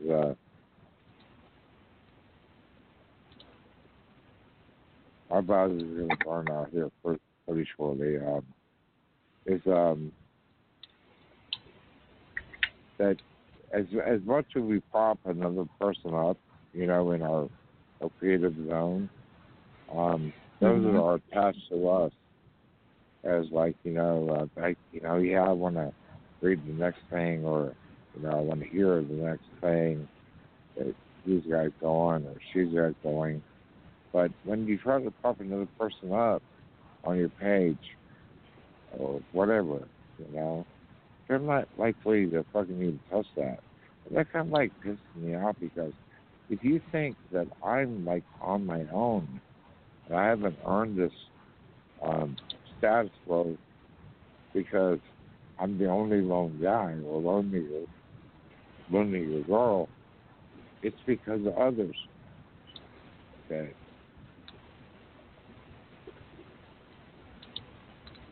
Have come before me where I've gone, that Kerouac, Denver, and you could mention a dozen of them, but you know what? I'll still be alive when I'm dead.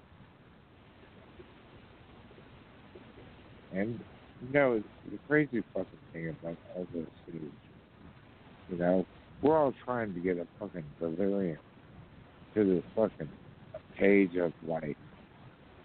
As poets, we're trying to leave something that will be memorable, and we're wishing for stars.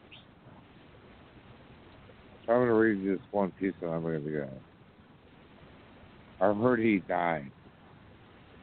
I heard through the grapevine someone is writing in his name. I read somewhere there's a book, either in the works or already published. I watched a documentary about how he followed him around with the camera, how she saw him 24/7. I heard it's all just a book of lies. I heard he was not that good, that he's egotistical, that whatever his posted memoir was on his Facebook page was plagiarism with a capital P. I heard many times over and over and over and over that he was self-indulgent, that whatever he did is a recipe of a concoction of nurses. And I heard somewhere that whenever he read, he was probably fucking drunk, and that he wasn't real. I heard that whatever he said could be a sign of signs. I heard he was somewhat of a fuck. I heard he turned his back on God. I read that he lived like a hermit, watched life looking over his shoulder. I need somewhere that he hated himself, he made. And I hate that. He was homophobic. I glimpsed an impression of him in a poem I read on some social media page, like Facebook. I got caught up in the fucking words. I swear to God.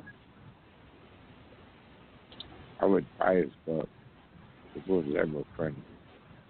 Put it on the shelf and not put that for order. Doesn't collect dust.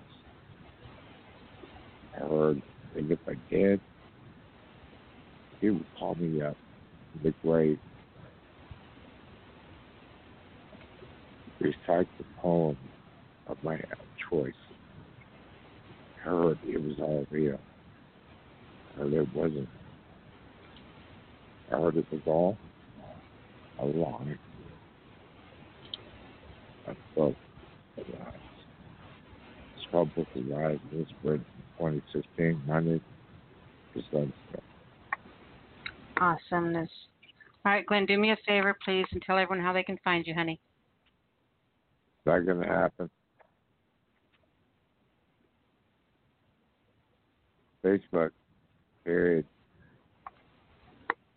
Seriously. Gotta go. Bye. You're welcome, sweetheart. We'll talk to you next week. You never know, right? I hope that we do. Thank you, Glenn. Good job tonight, sweetheart. Bye. All right, everybody. You've been listening to the Speakeasy Cafe Open Mic Poetry Show, The Sound of Ink. I no longer have the studio, but I'm going to try to get this last piece to play. I can't.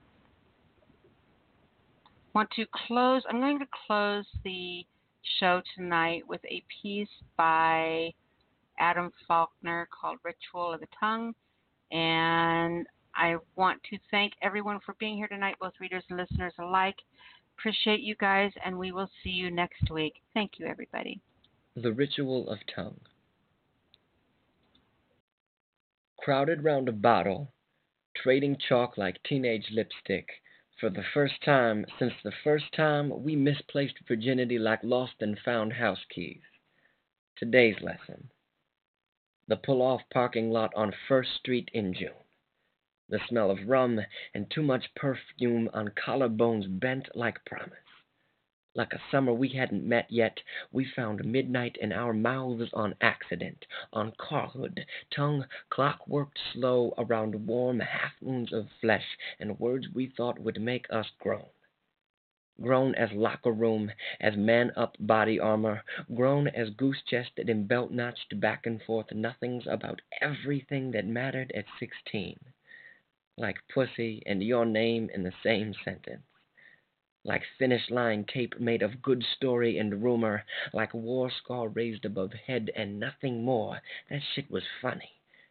How we held manhood in our palms like lightning to prove its nectar in our spit on First Street. We were shorthand notes of our broken fathers, learning the braille of body in the dark like Tennessee River licking grit from stone and nothing more.